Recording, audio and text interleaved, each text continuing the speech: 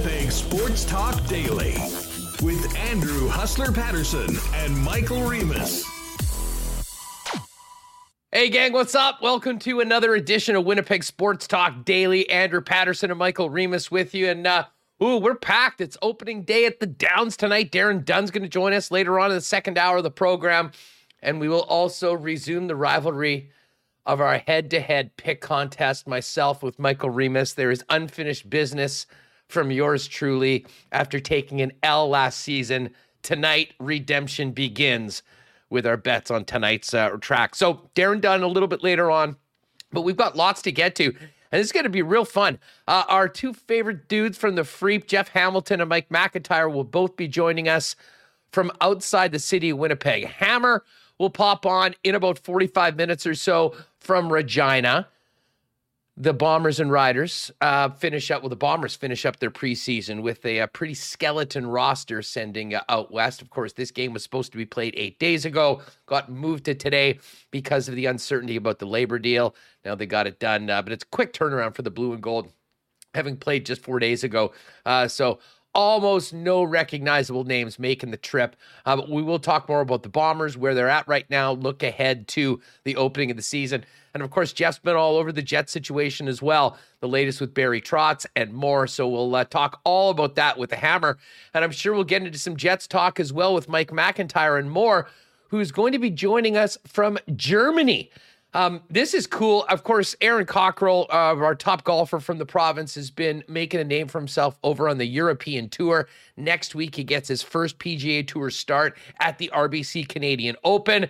And Mike is headed overseas, hooking up with Aaron, finding a little bit more about the grind of the European Tour, and look ahead, of course, to next week's RBC Open and his PGA Tour debut in Canada. So lots to get to, and of course, the result that we were all hoping for last night, the Rangers win to move into the conference finals and get the Jets that second first-round pick. We'll get to that with Michael Remus in just a second. A big thank you to all the sponsors that make Winnipeg Sports Talk happen each and every day.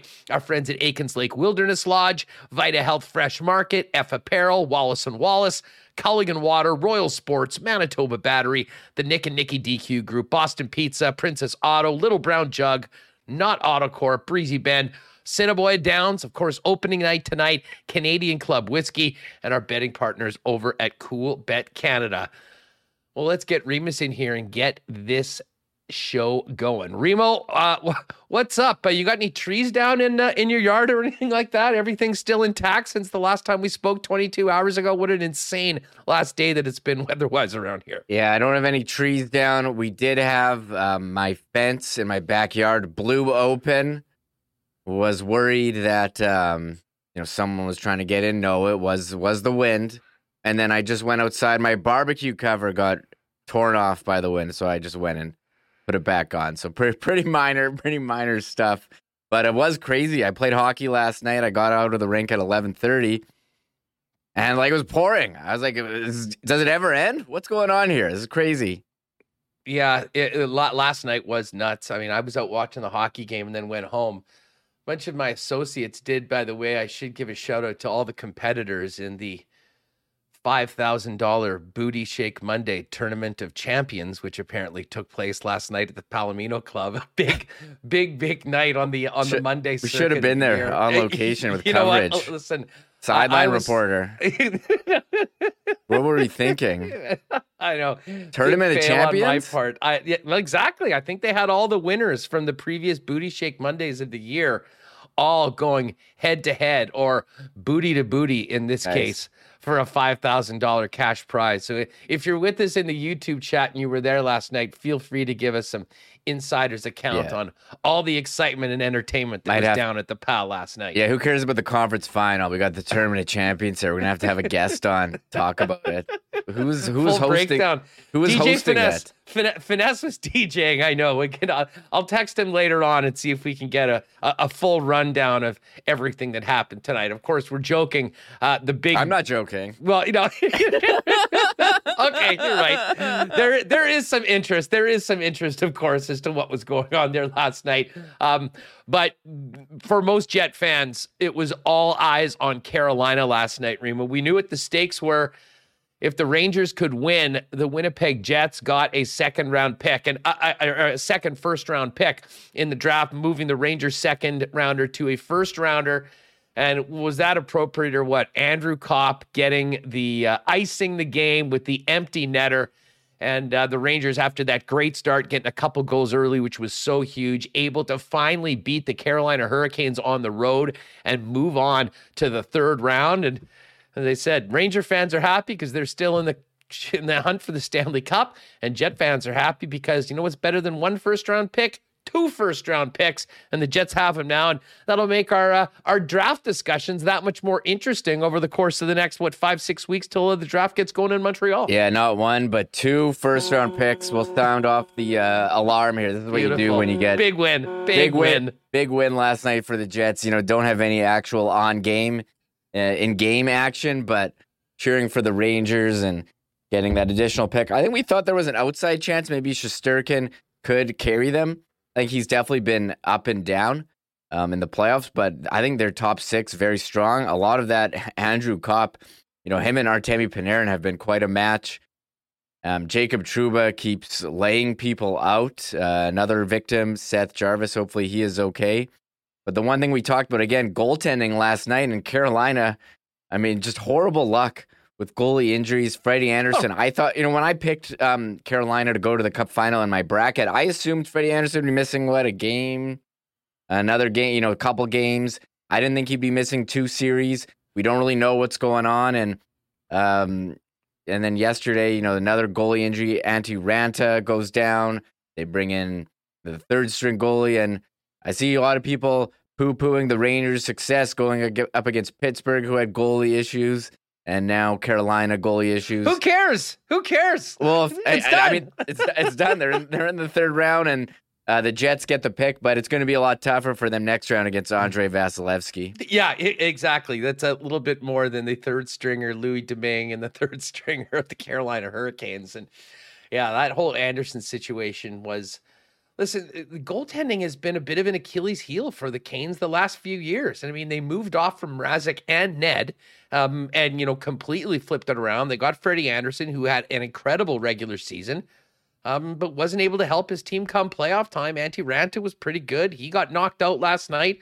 They went to the AHL, or Pachekov, or whatever the guy's name is. Listen, Carolina's a heck of a team. And I think they will look back and realize that, I mean, listen, they did have some pretty unfortunate injuries, particularly in net. I'm not sure whether that was the difference. But when you never win a game on the road, you're probably not making it to the third round. No team's ever done it before. No team still has done it after the loss last night at home for the Carolina Hurricanes. But from a Jets perspective, listen, Jacob Trouba, Andrew Kopp, our old pals, got the job done. And now the Winnipeg Jets will pick 14th and anywhere from 29th to 32nd, depending on where the Rangers finish up. I mean, if they lose in this round, it'll be 29th or 30th.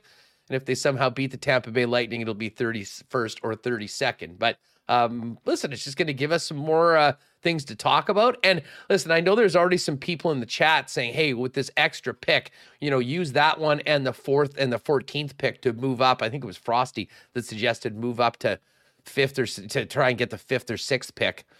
I'm not sure that gets it done, to be perfectly honest with you. And the one thing that we've heard, Remo, from Shane Malloy, who was on with us, as well as Craig Button, is that this is quite a deep draft. I mean, there's a few players that are sort of maybe in another class right at the top of the draft, but I mean, you know, you look at the mocks and you have players that are going, you know, in and around the early teens that could very well be available for the Jets when they make that second rounder. So, I mean, they've been pretty fortunate with players falling to them before early on in the draft. I think they're going to hope that it happens twice, take the best players available and, you know, hopefully get a couple top prospects out of this draft right now.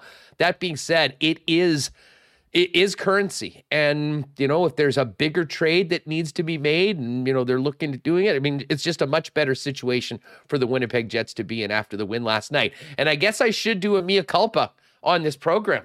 I said, I don't know how many times to you, Remus, and people in the chat, that the Jets were not getting a first-round pick for Andrew Kopp at the deadline. And I guess I was half right.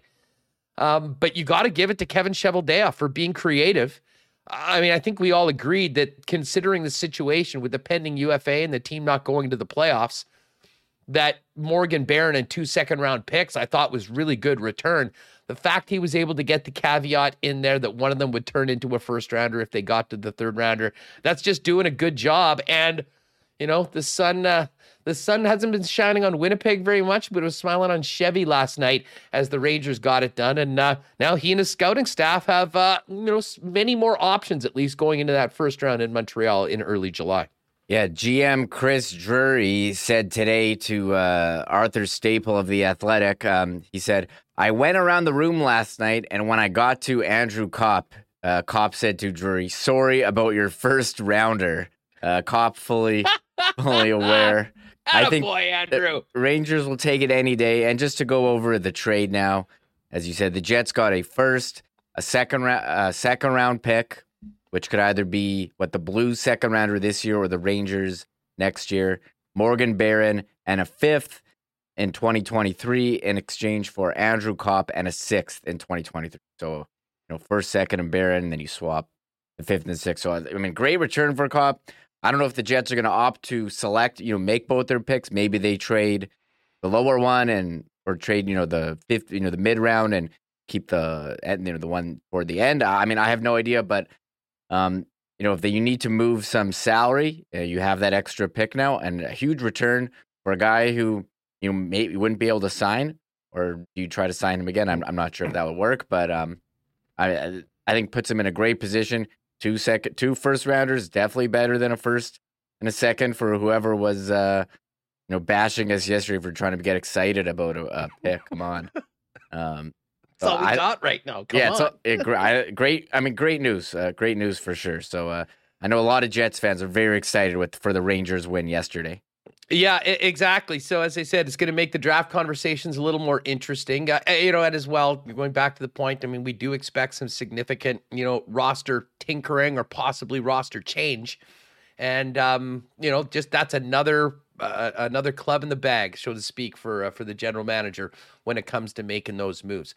Hey, one other thing, just while we're talking about the Rangers, and I know I didn't tell you about this before, but I'll bring this up right now. There's been a lot of talk about the leadership group of the Winnipeg Jets and what needs to change going forward. And, certainly I think, most people, myself included, think that there's probably a deal involving Mark Scheifele at some point, and that changes things. But there's also been the question about the captaincy, and is Blake Wheeler that guy, or do they need to make room for some of the younger players to go in and sort of take, at least a piece of the captaincy, if you will. And I have to tell you, I was thinking a lot about this last night, looking at the New York Rangers, who played the entire year without a captain. And that's a team with a player like Chris Kreider, who's been a longtime Ranger, who signed the 8-year extension, would be a logical guy to do that. You've got the likes of Trouba, you've got Panarin. They never named a captain, and they had, I believe, 3 or 4 A's for the season. And I got thinking about what that sort of was able to do for so many of those young players that might not have been ready for the full captaincy, but it was quite obvious that they were leaned on for leadership as much as anyone else in the team. I don't know about you, but I wouldn't be surprised. I would not rule it out that the Winnipeg Jets, listen, I'll say this. I'll make the argument that I think there's something to consider for that sort of a setup next year for the Winnipeg Jets, in that, whether Blake Wheeler is one of the guys, assuming that he's on the team that's one of the A's, as sort of the more veteran guy, and then you've got a Morrissey and an Adam Lowry and, maybe a Pierre-Luc Dubois or something like that. But to me, the goal would be to try to truly open up that leadership to more of these younger players that pushed forward last year, that showed that they sort of belong in it, and try and get more people feeling like they are a part of it. Because I think that really was an issue for the Jets over the course of the last couple of years. I don't know what you think about that. Wow, I never considered that, and I was ready to shut you down and be like, it'd be pretty degrading to take away the C from a guy and give it to nobody. But then when you frame it like, we're going to go with a collective leadership and everyone take a role, then I'm like, maybe I could see people buying into that. I think I would still want to have a captain, but you giving me these examples of where it's worked, and maybe that is something they do need. It does seem like, as far as captain, I would be open to making a change. I like what Blake Wheeler has done in the past, but just from hearing the player interviews, seems like the status quo needs a bit of a shakeup here. So I would be open for that. So, giving a more collective thing, I think if that's an approach teams are doing, that's something you should look at. And again, I was ready to be like, no, you need to have a guy, but maybe you don't. Maybe the captain role is just too much for one man to bear, Huss. Well, no, listen, I mean, that isn't the case. But listen, there absolutely is an argument that maybe a change needs to be made in that category. And as I said, with Blake, where he's at, I mean, I really hope that he has the level of, humility to accept the fact that this might be a good move for the team and not take it personally and be part of that solution going forward, because it's quite clear. I mean, and we continue to go back to all of the comments that we heard from players at the end of last season. There was a lot of, the younger players, if you will, the Nikolai Ehlers, the Kyle Connors, the Pierre-Luc Dubois, that, don't have letters on their jersey, that were pushing forward and were becoming real leaders on this team. And, I think you want to do everything you can to sort of nurture that and promote that. At the same time, maybe without putting all of the pressure, which I think got to Wheeler at times, of being the captain in a Canadian market. And I think there's a lot of similarities in some ways between the Winnipeg Jets and the New York Rangers, with where they're at, sort of the age of their core younger players that are pushing forward, that will really be taking them forward. And I think that the way that Gallant handled it this year, without naming a captain and really leaning on all of those players to step up, do more, and be like a captain on and off the ice, it's obviously worked well. So, and I think it's probably an easier change to do that. It's not like you're ripping the sea off, but if you've got a new coach that comes in, hey, we're going to have a more collective leadership group. Maybe that takes a little bit off of Blake Wheeler and frees him up a little bit more. I mean, I think there could be some positives on that. But I certainly think that regardless of how you set this up, empowering those players that we just mentioned to sort of walk the walk after the talking that we heard at the end of last season, to be part of that solution and, to show that leadership. I think this team definitely needs that. And, I hadn't thought a lot about it beforehand, but I was thinking a lot about it last night, watching the Rangers do what they've done so far in this playoffs, the way they've done and the contributions they got from so many. And, not taking the easy route, which would have just been slapping the C on a guy like Chris Kreider's chest. I think it's really worked out well. And I think there's a reason to give that some strong consideration if you're Winnipeg. But of course, before they do that, Remus, you have to find out who's going to be making that call as the head coach of the hockey team. Yeah, I don't know if this qualifies as news for Trot's Watch, but we did have a bit of a story from Murat Atesh on The Athletic today. We will be having him on tomorrow and discussing it, as I put up the graphic. Murat reporting. Get that graphic up. Yeah, you can't have Trot's Watch without the graphic. Podcast listeners, you'll have to check out our YouTube for that. Murat saying that sources tell The Athletic that Scott Arniel is a near lock to be part of Winnipeg's next coaching staff, likely in the role of associate coach. Arniel has been an assistant coach with the Capitals for the last 4 seasons. Before that, worked with Alain Vigneault in New York. And of course, he's previously worked for the Moose as assistant coach 2000 to 2002. And then he got hired again in 2006 by the Moose. I found this pretty interesting. We'll talk, get more into it with Jeff later on. But just the fact that you would hire, an associate coach before hiring the head coach. Seemingly, I think the head coach traditionally would hire their own assistants. So I'm not sure what to make of that. I find it interesting. That is what Murat is putting out there. And now he says near lock. I don't know what near lock means, but Scott Arniel near lock to be, according to Murat. That's interesting. Now, there'll be a section of the Jet fans that'll just crap on this just because, Arnie has connections to this organization. I will remind everybody that in 4 years as the head coach of the Manitoba Moose, he never had less than 40 wins, had a 50-win season, and did take them to the Calder Cup finals.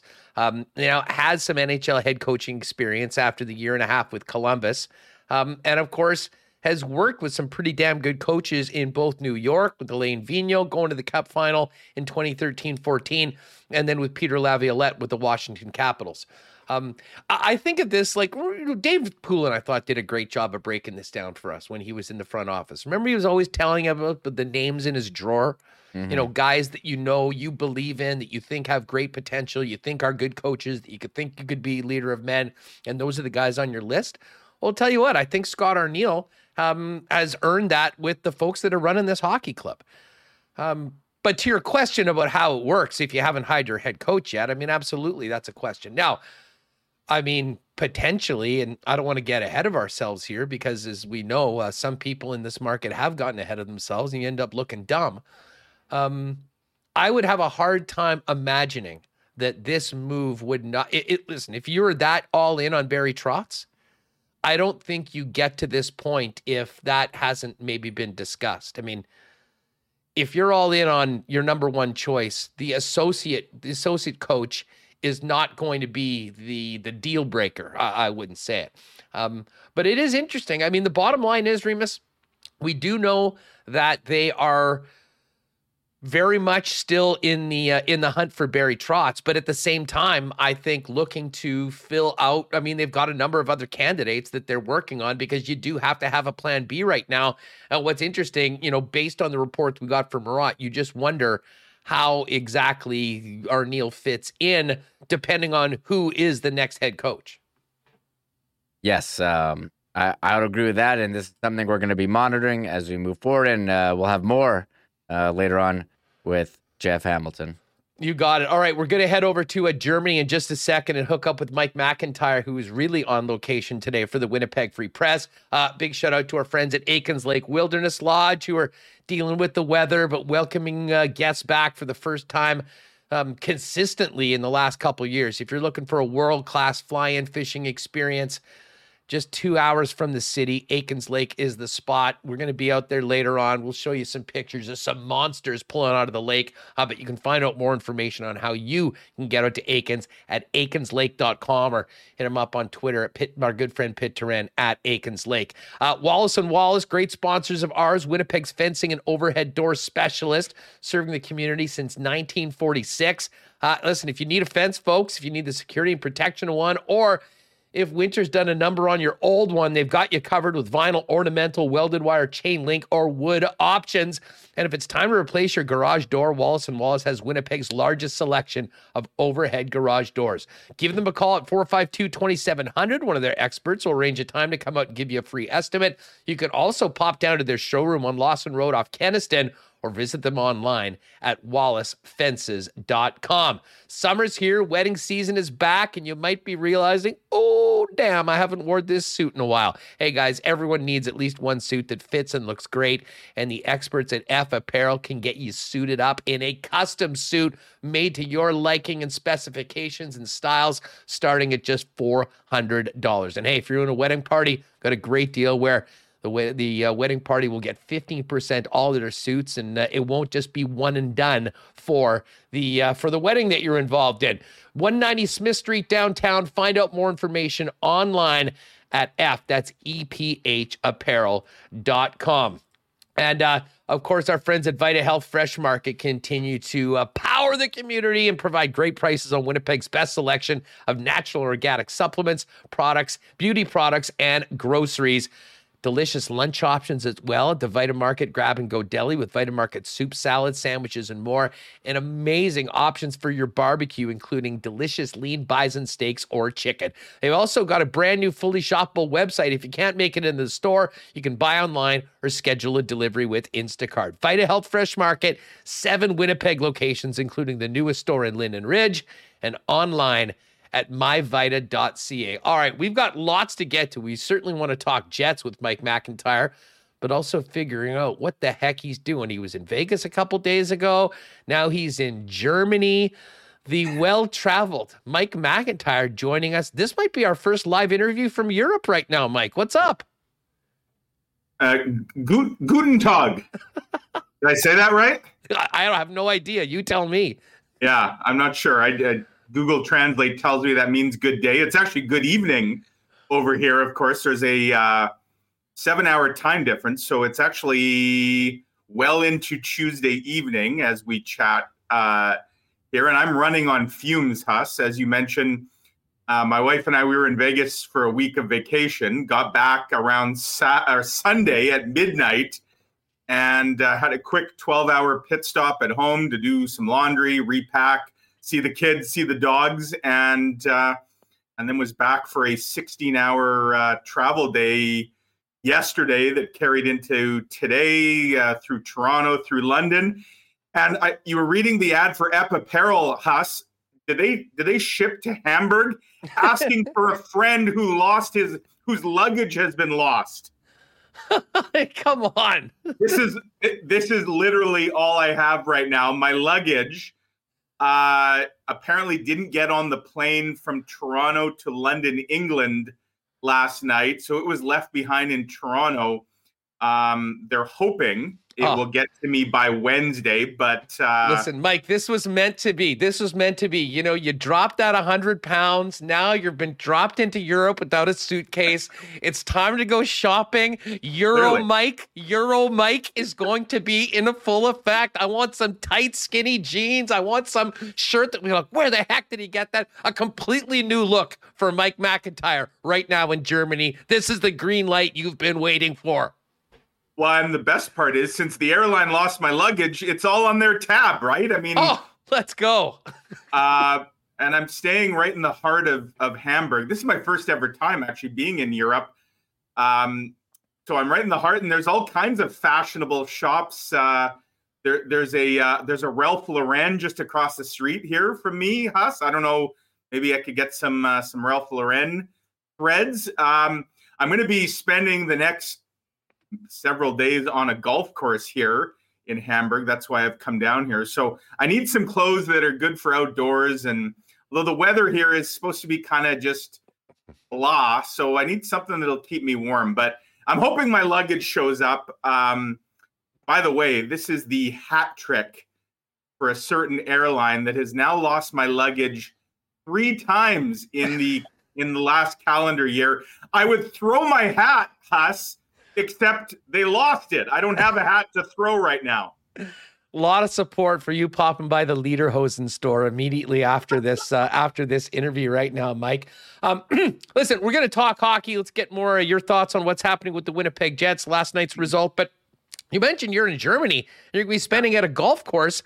This is awesome. I'm so fired up to both, see the content that you're putting out and hear more about Manitoba's top golfer, Aaron Cockrell. We've had him on the program in the past, just a great young man. And what an interesting path he's taken over the last couple of years, now really establishing himself on the European Tour, and will make his PGA Tour debut next week at the RBC Canadian Open. Fill us in on what you're doing and how you ended up in Germany at this point following AC. Yeah, so we had talked, I'd been talking with Aaron for quite some time. And of course, he had those 2 big breakthrough finishes earlier this year. He had a tie for second in Kenya, and he had a tie for third in Spain, a final round in which he actually made the turn, the sole leader. And then he had one tough hole on the back 9 on Sunday that knocked him back to third. But these are life-changing, career-changing finishes for Aaron. To put it in perspective, this is a guy who kind of slugged it out on the Mackenzie Tour, up in Canada for 4 years, made $47,000 Canadian over his 4 years, 47 tournaments, $47,000. These 2 tournaments alone here in Europe on the, it's now called the DP World Tour. It used to be called the European Tour. It's the number 2 tour in the world, of course, behind the PGA.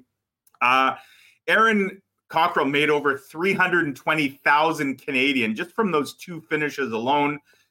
He surged into the top 300 on the world rankings. That's the best that a Manitoban, the highest ranked Manitoba golfer. You got to go all the way back to like the early 2000s in Glenn Natchuk when he was a regular on the PGA. For the last time a Manitoban was making these kind of waves as a pro golfer. So we had talked about possibly, following him around for a tournament over here. And the timing, as you mentioned, Huss, ended up being just perfect because I'm actually following him for the next 2 weeks. I've come here to Hamburg. He's teeing it up in the Porsche European Open here in Hamburg on Thursday. And then off he goes, as do I, next Monday. We'll fly to Toronto. And as you mentioned, Aaron Cockrell, he's got a sponsor's exemption to play in the Canadian Open. And so he will make his PGA Tour debut, and I'll be following him. And I wrote a column on kind of laying it out, teeing it up today. But the whole idea of this is I'm kind of putting together a real extensive behind the scenes, on the trail of feature that's going to run not this Saturday, but next Saturday in the Winnipeg Free Press, and just kind of look at everything about Cockrell, his career, what got him here, and all the people who've helped him get to this stage. So yeah, it's 2 big weeks in his career, and certainly 2 really interesting weeks in my career. This is the longest road trip all have been on in terms of distance, and really looking forward to it. There's a great field here this week, Huss, in Hamburg. Let's see, Tommy Fleetwood is playing. Martin Keimer is playing. There's a number. Paul Casey is playing. Henrik Stenson is playing in this event. Beautiful golf course. There's a 700-yard par 5 on this course. 700 yards. It's one of the longest golf courses in the world. Almost 7,800 yards. So looking forward to seeing the course. I'll head out there tomorrow when Aaron plays a practice round. And then, of course, St. George's next week and the Canadian Open, and all kinds of big names are going to be there. Scotty Scheffler, Rory McIlroy, Dustin Johnson, Justin Thomas, Corey Connors, and now Aaron Cockrell. Just before we get off golf, you're, of course, there. Next week, I believe, is also the first event of the Saudi tour, the Live Tour. And they were supposed to announce the guys that were making the move to the tour last week. It didn't happen. I think there's still a lot of speculation. I'd imagine that will be a big topic in and around Hamburg this week, because a number of those players, especially the top Euros, have been rumored that they're going to take the money and essentially leave the PGA Tour as playing members and play in this. And that has been maybe the biggest story behind the scenes in the world of professional golf, and a big part of the reason why we haven't heard a peep from Phil Mickelson in over 2 months. For sure. And of course, there was talk of, them poaching some really big names in the pro golf world. And a lot of guys have come out and distanced themselves from that. But it will be interesting. And I know the Canadian Open, they've said that they don't feel like their talent pool is going to be diluted. But certainly here in Europe, you're bang on. That is a hot topic. And it's something I plan to get into a little bit. I'm actually going tomorrow. Henrik Stenson is doing a news conference. He's kind of the marquee name, of course, here at this event. And I'm sure he will be asked and have some things to say about it. But yeah, what that means, Huss, potentially, is that for guys like Aaron Cockrell, who started this year without full status on the European Tour, he didn't crack the top 100 last year. So he didn't have the full ride, if you will. Now he's earned his way now into some additional tournaments because of what he's done early in this season. But there's a number of guys who every week they kind of hold their breath to see what the field is, to see if they can get in. There's no Monday qualifying going on over here in Europe. There's a whole extensive list. I think there's like 21 different exemption categories.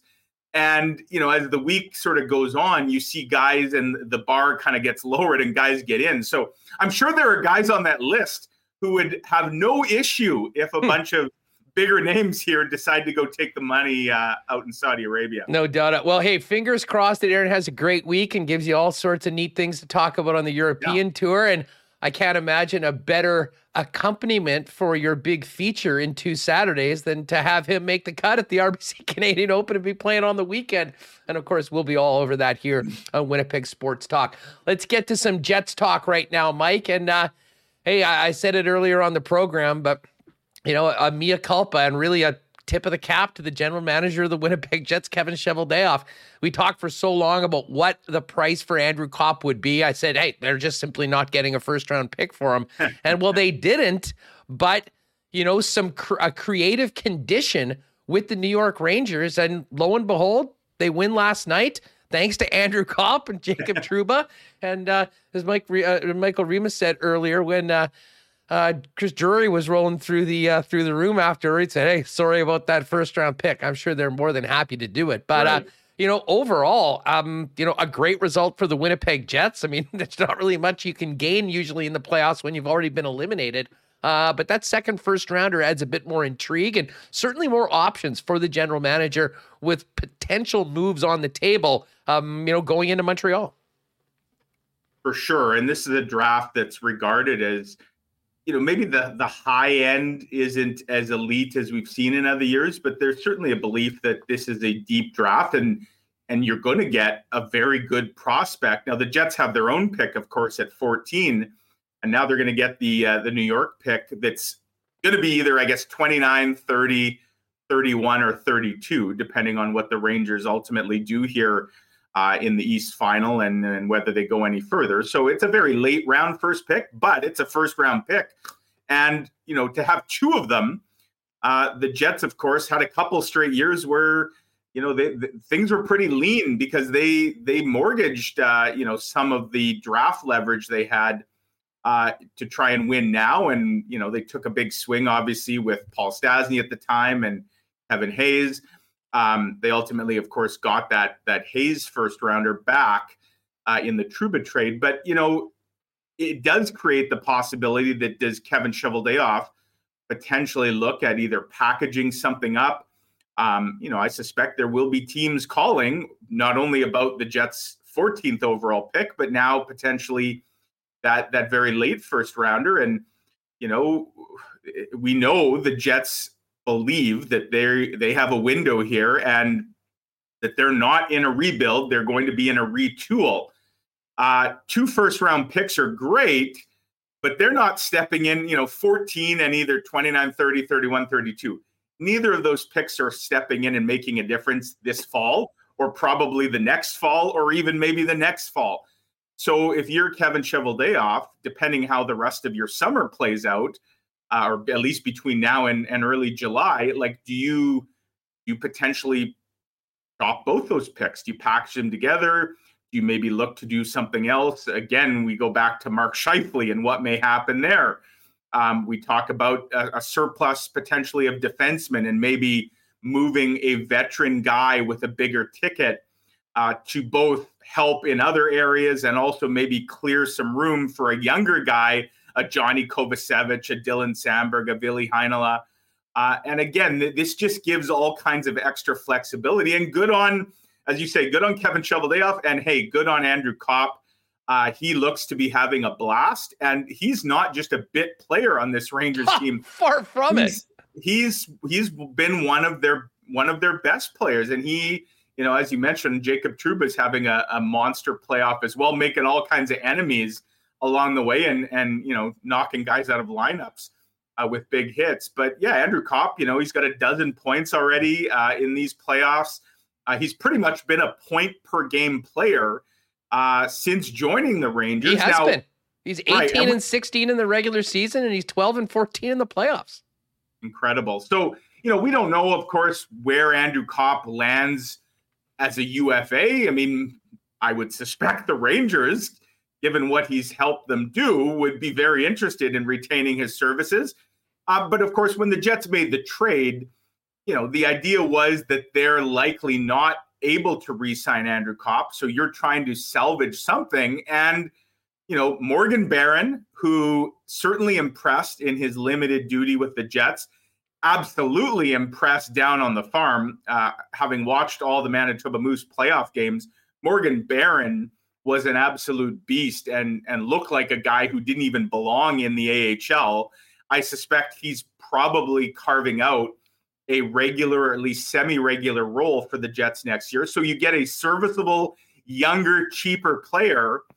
And now you get 2 draft picks. You get a second rounder and now a first rounder. And time will tell, what those players end up being. But those are a couple big lottery tickets for, again, a guy that we can debate till we're blue in the face about whether the Jets should have found a way to re-sign him. The fact is they weren't going to be re-signing him now at this stage.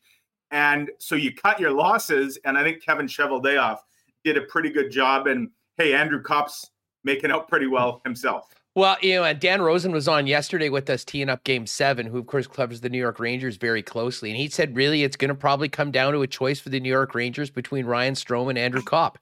And with what Kopp has done since it's been there, it's like, let me ask you this, because I had a friendly wager with a friend of mine that was a big Kopp guy that said that we were going back and forth about what he was going to get on the UFA market. And again, this is maybe a difficult thing because it depends on how long the contract is. If someone's signing him to 7 or 8 years, obviously the AAV is lower, like around Blake Coleman.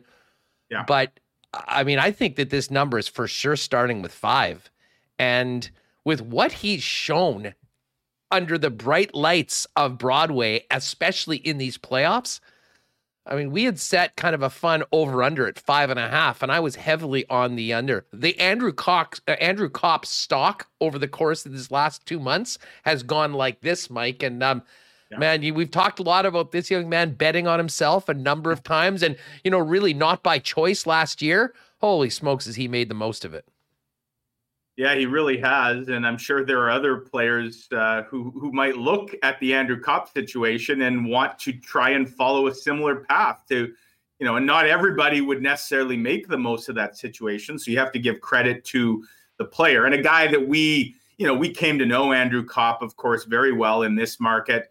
A real honest, open, very transparent guy who kind of wears his heart on his sleeve, who can forget that when he went to arbitration the first time and, openly talking about kind of the snub that he felt and wanting to prove, critics, and that would have included his own organization to a degree, wrong. And so, Andrew Kopp is obviously a very confident young man and a very talented young man. And yeah, he certainly paved the way for a big payday. Now, I will say this, the one caveat I suspect teams might have if they're looking at, as you mentioned, a 7, big number.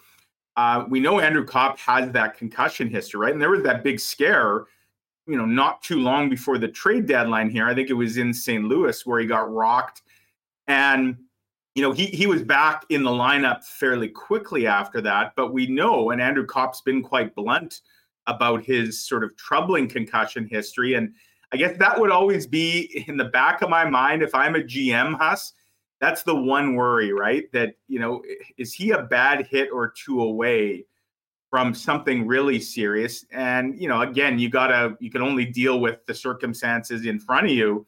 And right now, Andrew Kopp is the ultimate sort of versatile guy. You don't find a lot of players in this league who can be on your top power play unit, your top PK unit, who could play a shutdown role, but who you would also probably want out there in the final minute of a game when you're down a goal and you need some offense. A guy who can win faceoffs, a guy who can play wing, a guy that makes everyone around him better. Andrew Kopp checks off really all the boxes of what you want in a hockey player. And, it's unfortunate, of course, that he's not here kind of beyond his time here in Winnipeg, but as you say, the Jets probably made out pretty well in the long run for what they got in return. No doubt about it. Hey, big shout out to everyone in the chat. Faith Thomas, welcome to Winnipeg Sports Talk, all the way from California. Great to have you with us, Faith. You're kind of focusing more on the Winnipeg Jets, but I want to take this back to the Rangers for a minute, Mike, and I'm not sure if you heard me talking to Remus before we brought it on. But we've talked a lot about the leadership group of the Winnipeg Jets and, the tweaks or changes that they might like to say. And, a big part of that has been, well, where's Blake Wheeler going to be next year? I mean, assuming that he's on the team, is it status quo? Is he still the captain? Do they want to make some changes? And I could not help but look at the Rangers, who played without a captain all year long. And it would have been so easy for Gerard Gallant to look at a long-term Ranger like Chris Kreider, who committed to the club, 8-year deal, slap it on him and go forward. But it really did seem like they created the environment where you had A's on a number of key younger players that all sort of took a piece of the captaincy and played with that both on and off the ice. And we've seen the results. I'll be honest, I didn't spend any time thinking about this until last night, but we got talking about it during the game, and I've been thinking about it last night, and I'm here to tell you right now that I think that there should be some consideration of doing something like that. And it's not a matter of ripping the C off to give it another guy. But I mean, the thought process behind it would be open up and allow some of these young players that showed a lot of leadership last year during some tough times to come and get a piece of it. I think there could be some real benefits for Blake Wheeler himself as well, if he sort of buys into that. But for a team that I think needs to get more and feel more input from the entire group, I think that New York Ranger team, with the way that they handled the captaincy and that leadership group this year, might be an interesting blueprint to consider for a Winnipeg Jet team next year. What do you think? Yeah, and especially when you have a lot of, powerful younger voices in that room that, I don't want to say they're being silenced, but they maybe don't have the authority that wearing a letter brings. And yet we saw example after example of that, whether it was Nikolai Ehlers, Kyle Connor, Pierre-Luc Dubois. By the way, Huss, did you see Pierre-Luc Dubois after the final game the other day? Oh, yeah. I mean, first of all, Pierre-Luc Dubois was a beast in the Worlds, and not surprised. He was a beast, most games with the Jets this year. And he continues to sound, at least to my ears, he sounds like a future captain. I don't know if he'll ever wear the C, here in Winnipeg. And obviously, first step is getting his name on a long-term extension. And I know the Jets, that's something that they would really like to get done. But he carries himself on the ice and certainly off the ice like a leader. You watch him play and you hear him speak, and you can see why, guys would want to go to battle with Pierre-Luc Dubois kind of in their camp, right? So I like where you're going with what you've said, because I do think there are a number of players here, waiting for that opportunity. And the older guard, if you will, Wheeler and certainly Mark Scheifele, who the one alternate in Scheifele, Josh Morrissey, of course, alternate as well. He hasn't worn the letter quite as long. I think Josh Morrissey absolutely needs to remain a part of the leadership group, but it'll be interesting when they do bring the new coaching regime in, if a leadership review, and I would think that would be just a natural part of an evaluation that a new coach would do. And it would seem to me, Huss, if you were going to pull the trigger on that kind of change, that would be the time you do it, right? It wouldn't be seen so much as dismissive of the guys that were already here. It would just be seen as you say, opening the room up, expanding some duties. And I think you could do it in a diplomatic way that at least publicly noses maybe wouldn't be out of joint. If the same way if Paul Maurice had, rip the C off Blake Wheeler's jersey or something like that. Yeah, I mean, certainly the time is there to have everything on the table. And again, I mean, Wheeler's such a key person in all of this, because if he is on the team going forward, which I assume that he will be, right? I mean, you don't want to create a situation that, he feels that he's being shunned. I mean, you're going to need to have him be a big part of this group. But at the same point, I mean, I've thought that in a lot of ways for a good portion of this season, well, really dating back a while, I mean, Adam Lowry has sort of been like a captain to many of the younger players. And the bottom line is, listen, I know Paul Maurice, he identified the guy that he wanted to be the one that was setting the tone and setting the culture for the team going forward. And that was the way that he operated. And it was, here, this is your team, this is your room, I'll be in the coach's office. It didn't work, Mike. And I really do think that there is a number of arguments that, would indicate that maybe they should handle things a little differently. And I think it'll be very important for Blake to kind of realize, and I think we've heard from him, especially at the end of the season, kind of, reading the room a little bit and understanding that. And if there was a buy-in from him, I think that you could still get a ton out of Blake Wheeler. All the things that, he does bring to the organization and brought to the captaincy, the positives I think could still be there. But I think it is imperative for the Winnipeg Jets to expand that group with some players that showed that they belonged in it, empower them to be part of the change that we heard so many of them talking about it. And I really think that as much as we talk about what happens on the ice, if you had, 3 guys that were wearing the A's on the road and 3 guys that were wearing the A's at home, and you had a bigger group like that, I think there could be some serious benefits. And I imagine that'll be a topic that we get to first and foremost once we get a new head coach and see where that goes. You hearing anything on that right now? What's the we're doing multiple Trotz Watch updates throughout it. You got anything for us on that front, and maybe just comments on Scott Arniel, who's reportedly close to being, I believe Marat referred to him as a virtual lock to be, I guess, an associate coach with the club. So as you mentioned, I was in Las Vegas last week. My wife and I just on a vacation. We had a great time, and I was keeping my eyes peeled for Barry Trotz on the Strip. Because of course we know the Golden Knights are in the market for a new coach as well, and I know there's that feeling in Winnipeg.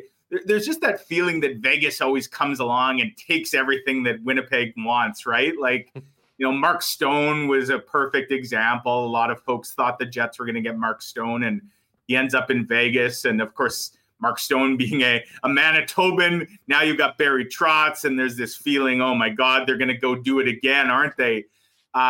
So we believe that Barry Trotz has had conversations with Vegas and obviously a number of teams. I did not see him in any Vegas casinos over the last week, Huss, nor do I see him here in Hamburg, Germany. So Trotz Watch, at least from my eyes, he's probably a little distance away from where I am these days. That being said, I mean, I think we knew that Barry Trotz was very much in the driver's seat here. And, this was going to move at the pace that Barry Trotz wants it to move. And we know that there's a number of things he has to consider, right? He has a son with special needs. He's got an elderly father. He's a guy who can kind of pick his spot and also take his time. Does that mean that other teams potentially grow impatient? And, they fear that they're going to be, the musical chair game. They're going to be left when the music stops without a chair. Perhaps. I don't think the Jets are going to panic and just, say at a certain point here, all right, Barry, if you can't make up your mind, we're moving on. The Arniel thing is interesting. So Scott Arniel was a guy I wrote about this long time ago when I just rattled off some potential candidates. And Scott Arniel was certainly on that list. Not because I had any inside intel that Arniel had a track on the job, but just because I know True North quite well, having covered this team for a long time.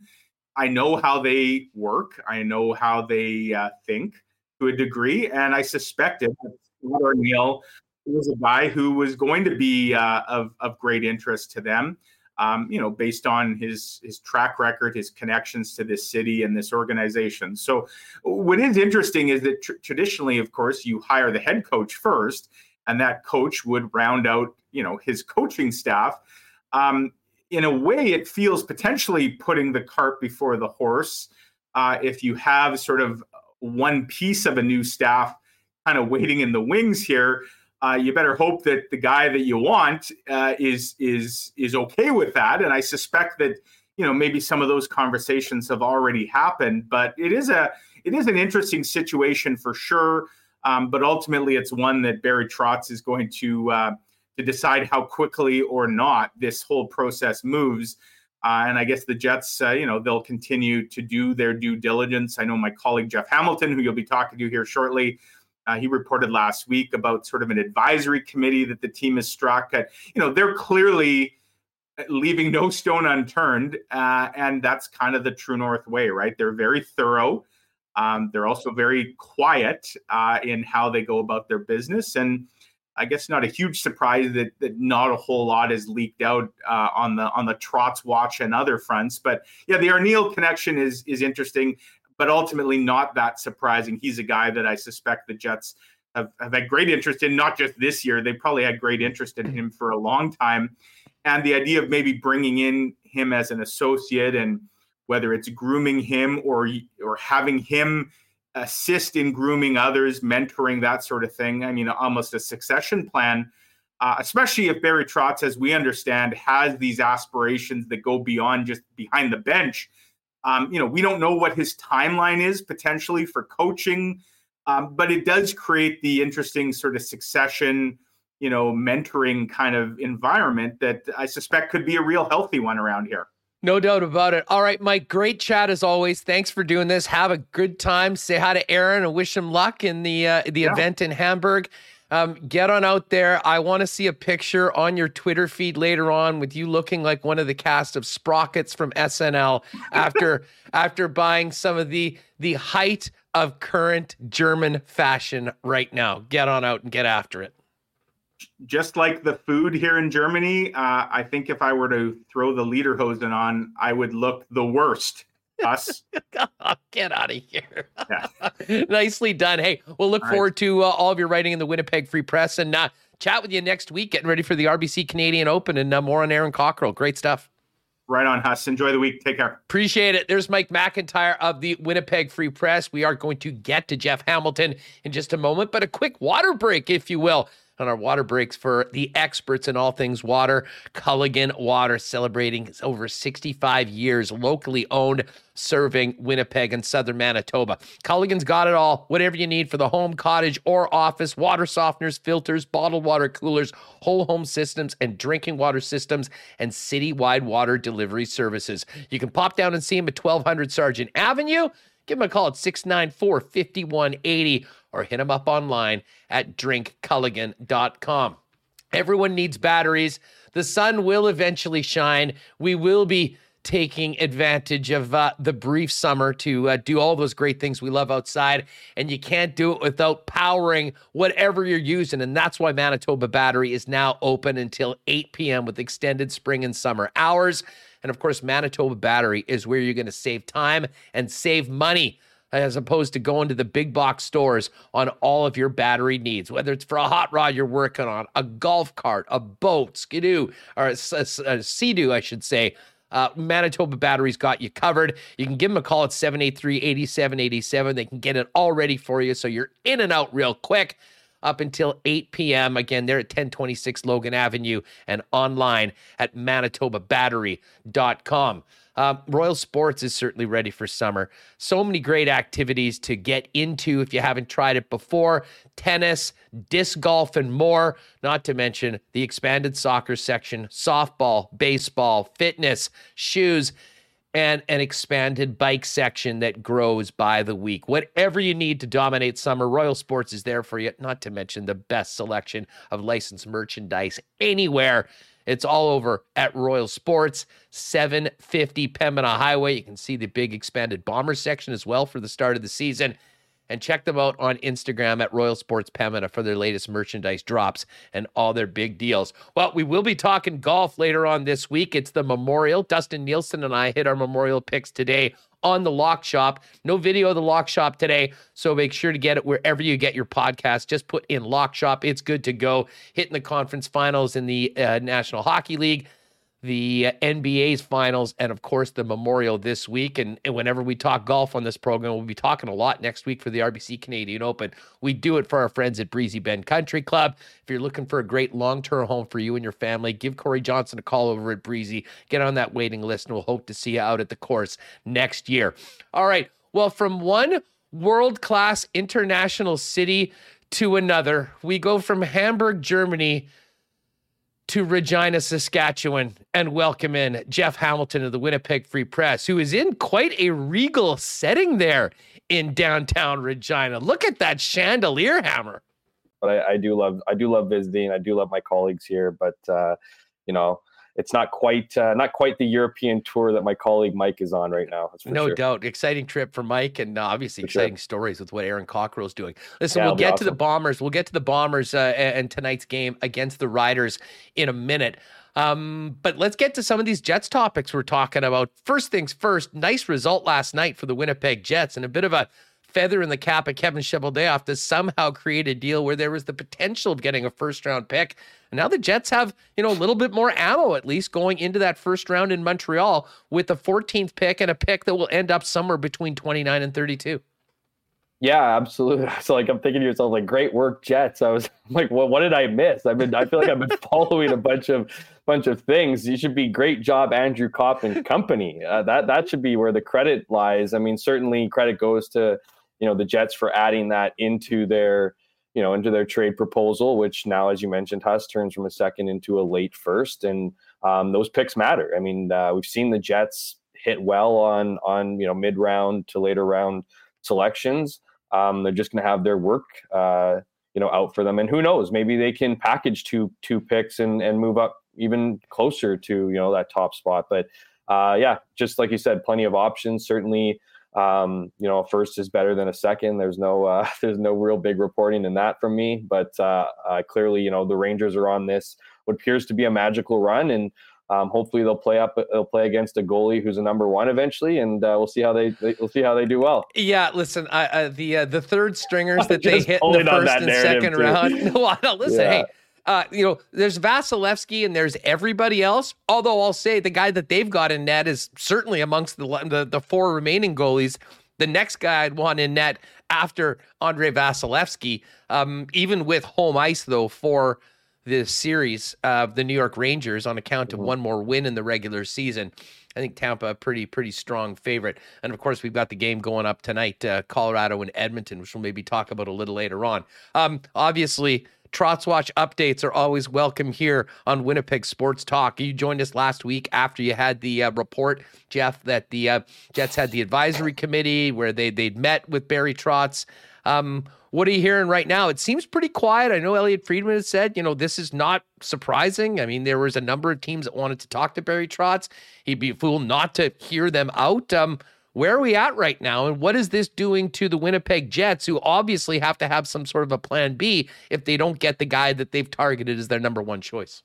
Yeah, well, first off, that's a hilarious Trotz Watch situation. Remo's dominating these days. Absolutely, yeah, no doubt.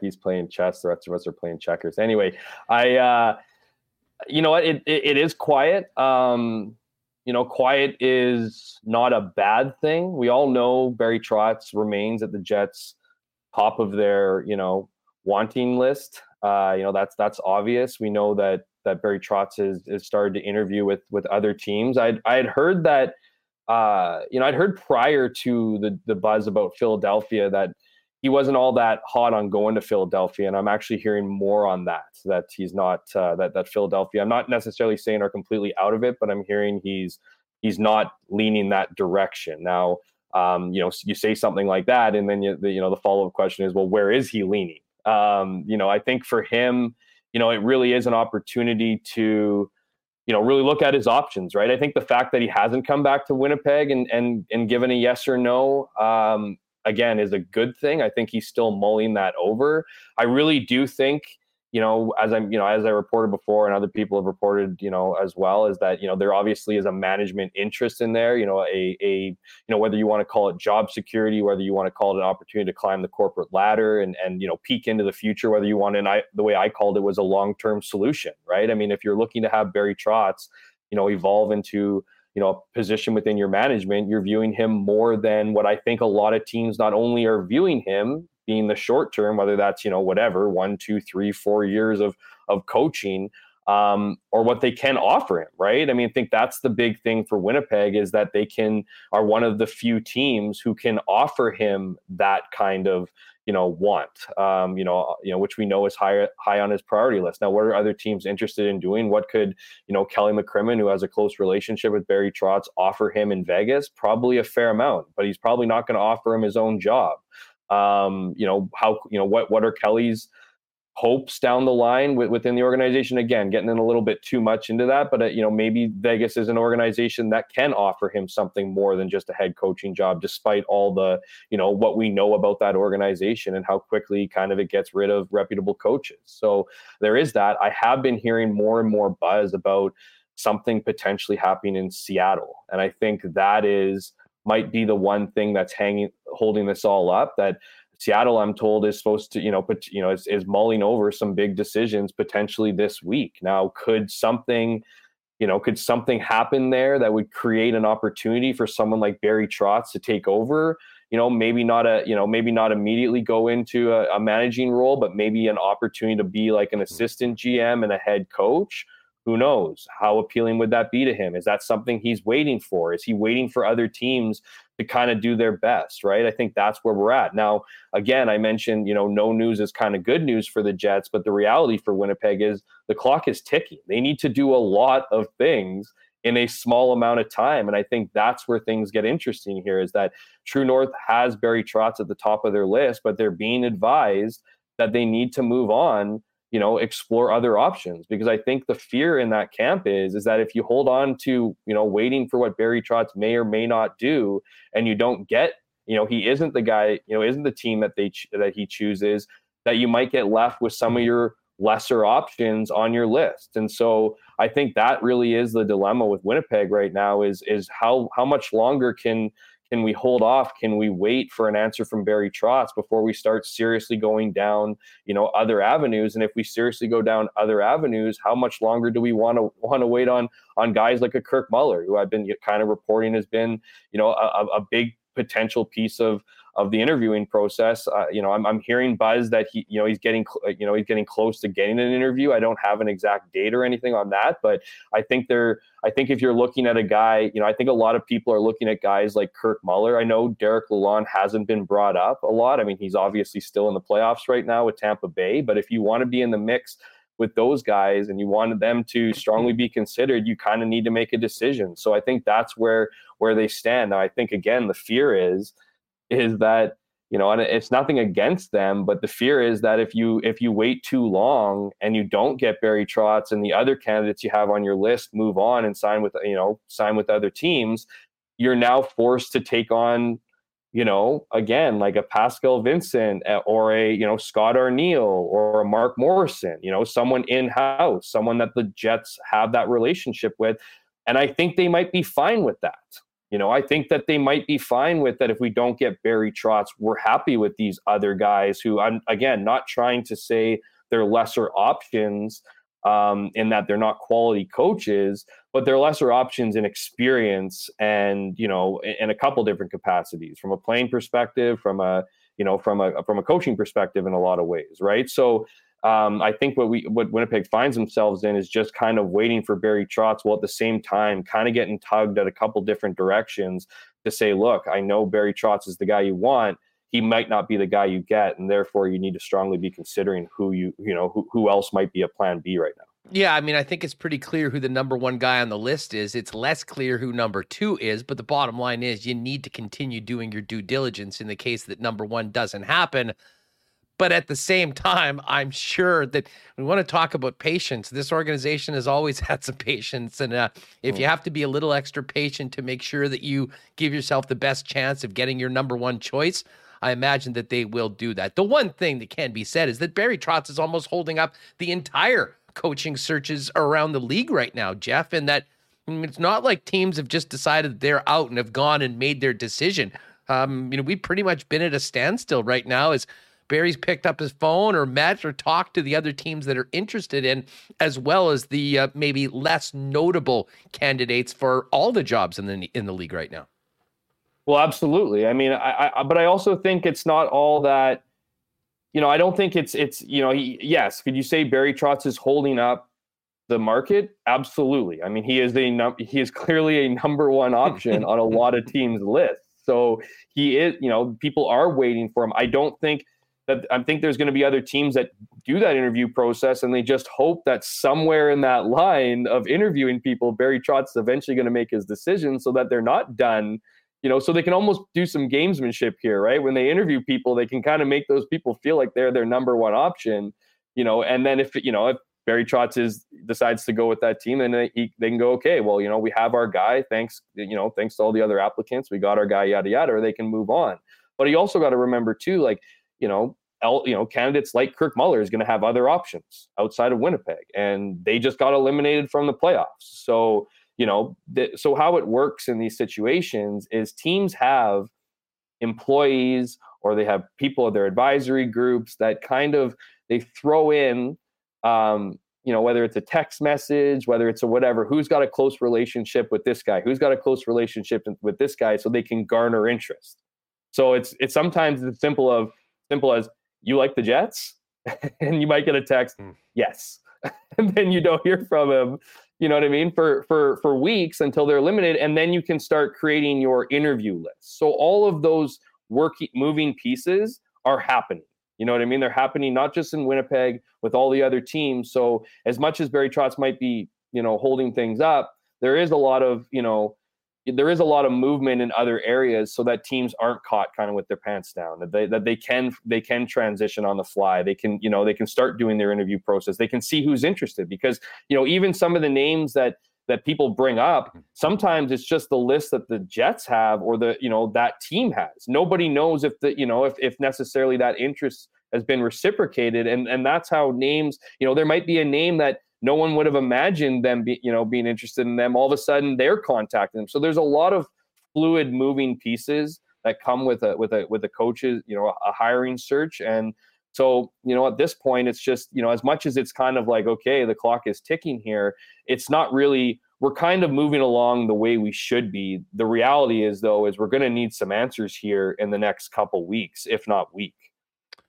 Mitch, yes, Barry Trotz is pulling a LeBron. I will be taking my talents too. We could have a decision. The ratings would be high in Winnipeg, I'll tell you that much. I don't really think that's Barry Trotz's style, thoh, to go that way. Yeah, with the press conferences at Portage in Maine, that would be a special one. Yeah, yeah, no doubt. That would be, listen, LeBron literally did do the decision in Akron, Ohio, where he's from, just down the road from Cleveland, where he was leaving, to announce he was taking his talents to Miami. So right, wouldn't be the first time. Good point. Wouldn't be the first time that the decision has ripped the hearts out of the fans closest to where it was. A Dolphin news breaking about going to Vegas. Wouldn't that be an all-timer? Yeah, wouldn't that be an all-timer?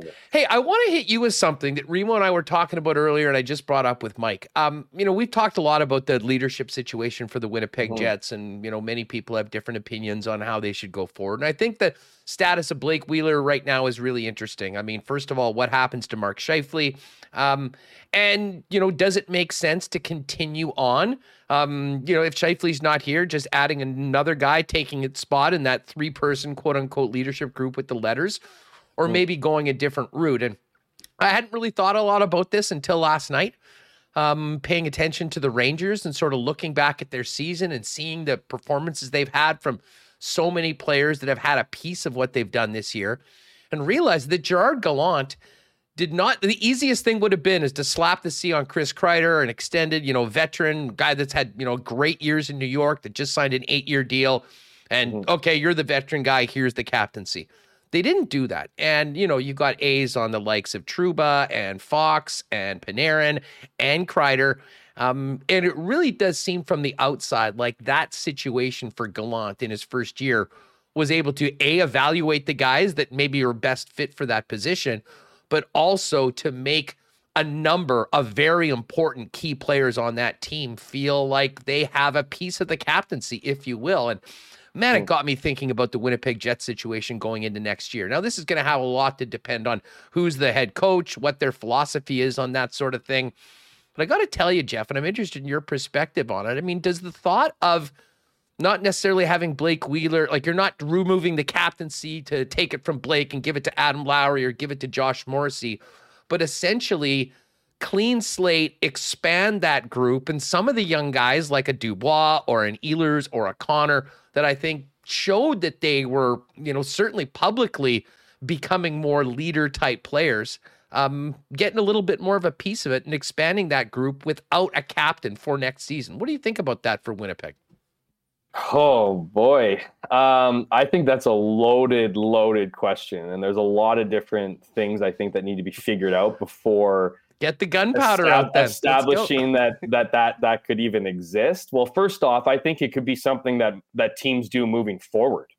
I think it's something that maybe as new coaches come into teams that you don't just kind of hand the keys to a certain guy. I mean, obviously teams will have established leaders that you don't want to touch at all. They don't have issues with leadership or, with players needing to feel a piece of it or whatever that. But if you're starting here in Winnipeg, let's start with, first of all, stripping the C from Blake Wheeler. I just can't imagine that is something that 26 is going to be cool with. I can't imagine that after all the years, he's put into this organization, feeling like the guy who's, kind of driven the bus here to be demoted. Would he get an A in this situation? I mean, could you, I honestly cannot picture Blake Wheeler being cool with it. Now, I will say this, that Blake Wheeler has said in the past that he'll do whatever is best for the team. This would be a massive test on that statement. So for him to do that, I mean, he'd have to take a lesser role leadership-wise. Now, Blake Wheeler isn't the guy in the dressing room, going to each player and, hitting them on the shoulder pads and getting them to wake up, or doing these, crazy speeches at intermission. In fact, he's not like that at all. So I wonder what stripping the C would actually do. First of all, I think it would do wonders for this organization.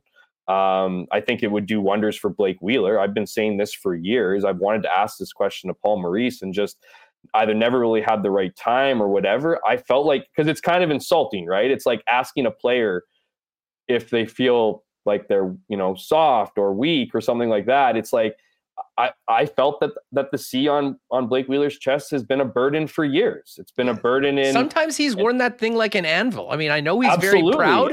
Absolutely. Total. Exactly. That's my exact point, is that at one point, does it become too much of a burden for him? Not just maybe the team here, but for him personally. So again, I'm not saying it's impossible, but I imagine it would take some very, very interesting, heart-to-heart conversations within the organization with him to come to this reality that he's willing to do it. And then how do you sell it? How do you sell it to the organization? How do you sell it to the team? And then on top of that, so moving on from Blake Wheeler, what about Mark Scheifele? He currently wears an A. Should he keep one? I mean, we saw this guy give up on his team down the stretch. I say all of this in the thing is I assume that he's gone. I mean, here's the other thing. I wouldn't be assuming Mark Scheifele's gone anymore. I don't think that's as slam dunk as, a Darren Dreger tweet was 3 weeks ago. I think that has changed. Really? Fact, expand on that. I think Mark Scheifele is not necessarily going to be shipped out of here. I think the Jets need to take a long, hard look at where Pierre-Luc Dubois is going to be in 2 years and figure out if he's going to be signed, because it might be a 180 here.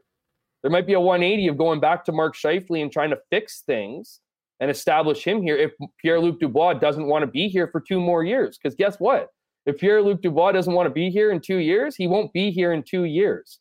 And I mean, there's chatter about offer sheets. I don't want to get too crazy. Well, that's the here. same with Scheifele. I mean, that's no different from Mark Scheifele. He's an unrestricted free agent in 2 years. Right. But what I'm talking about is we're talking about Pierre-Luc Dubois being a restricted free agent now. So, are we going to see what we saw with Jacob Trouba? Are we going to see what we saw, with other guys that, eventually just move on, get through their deals and move on? I'm just saying that I'm not saying that Mark Scheifele is going to be on this team next season, that, he couldn't very well be traded if the right offer comes.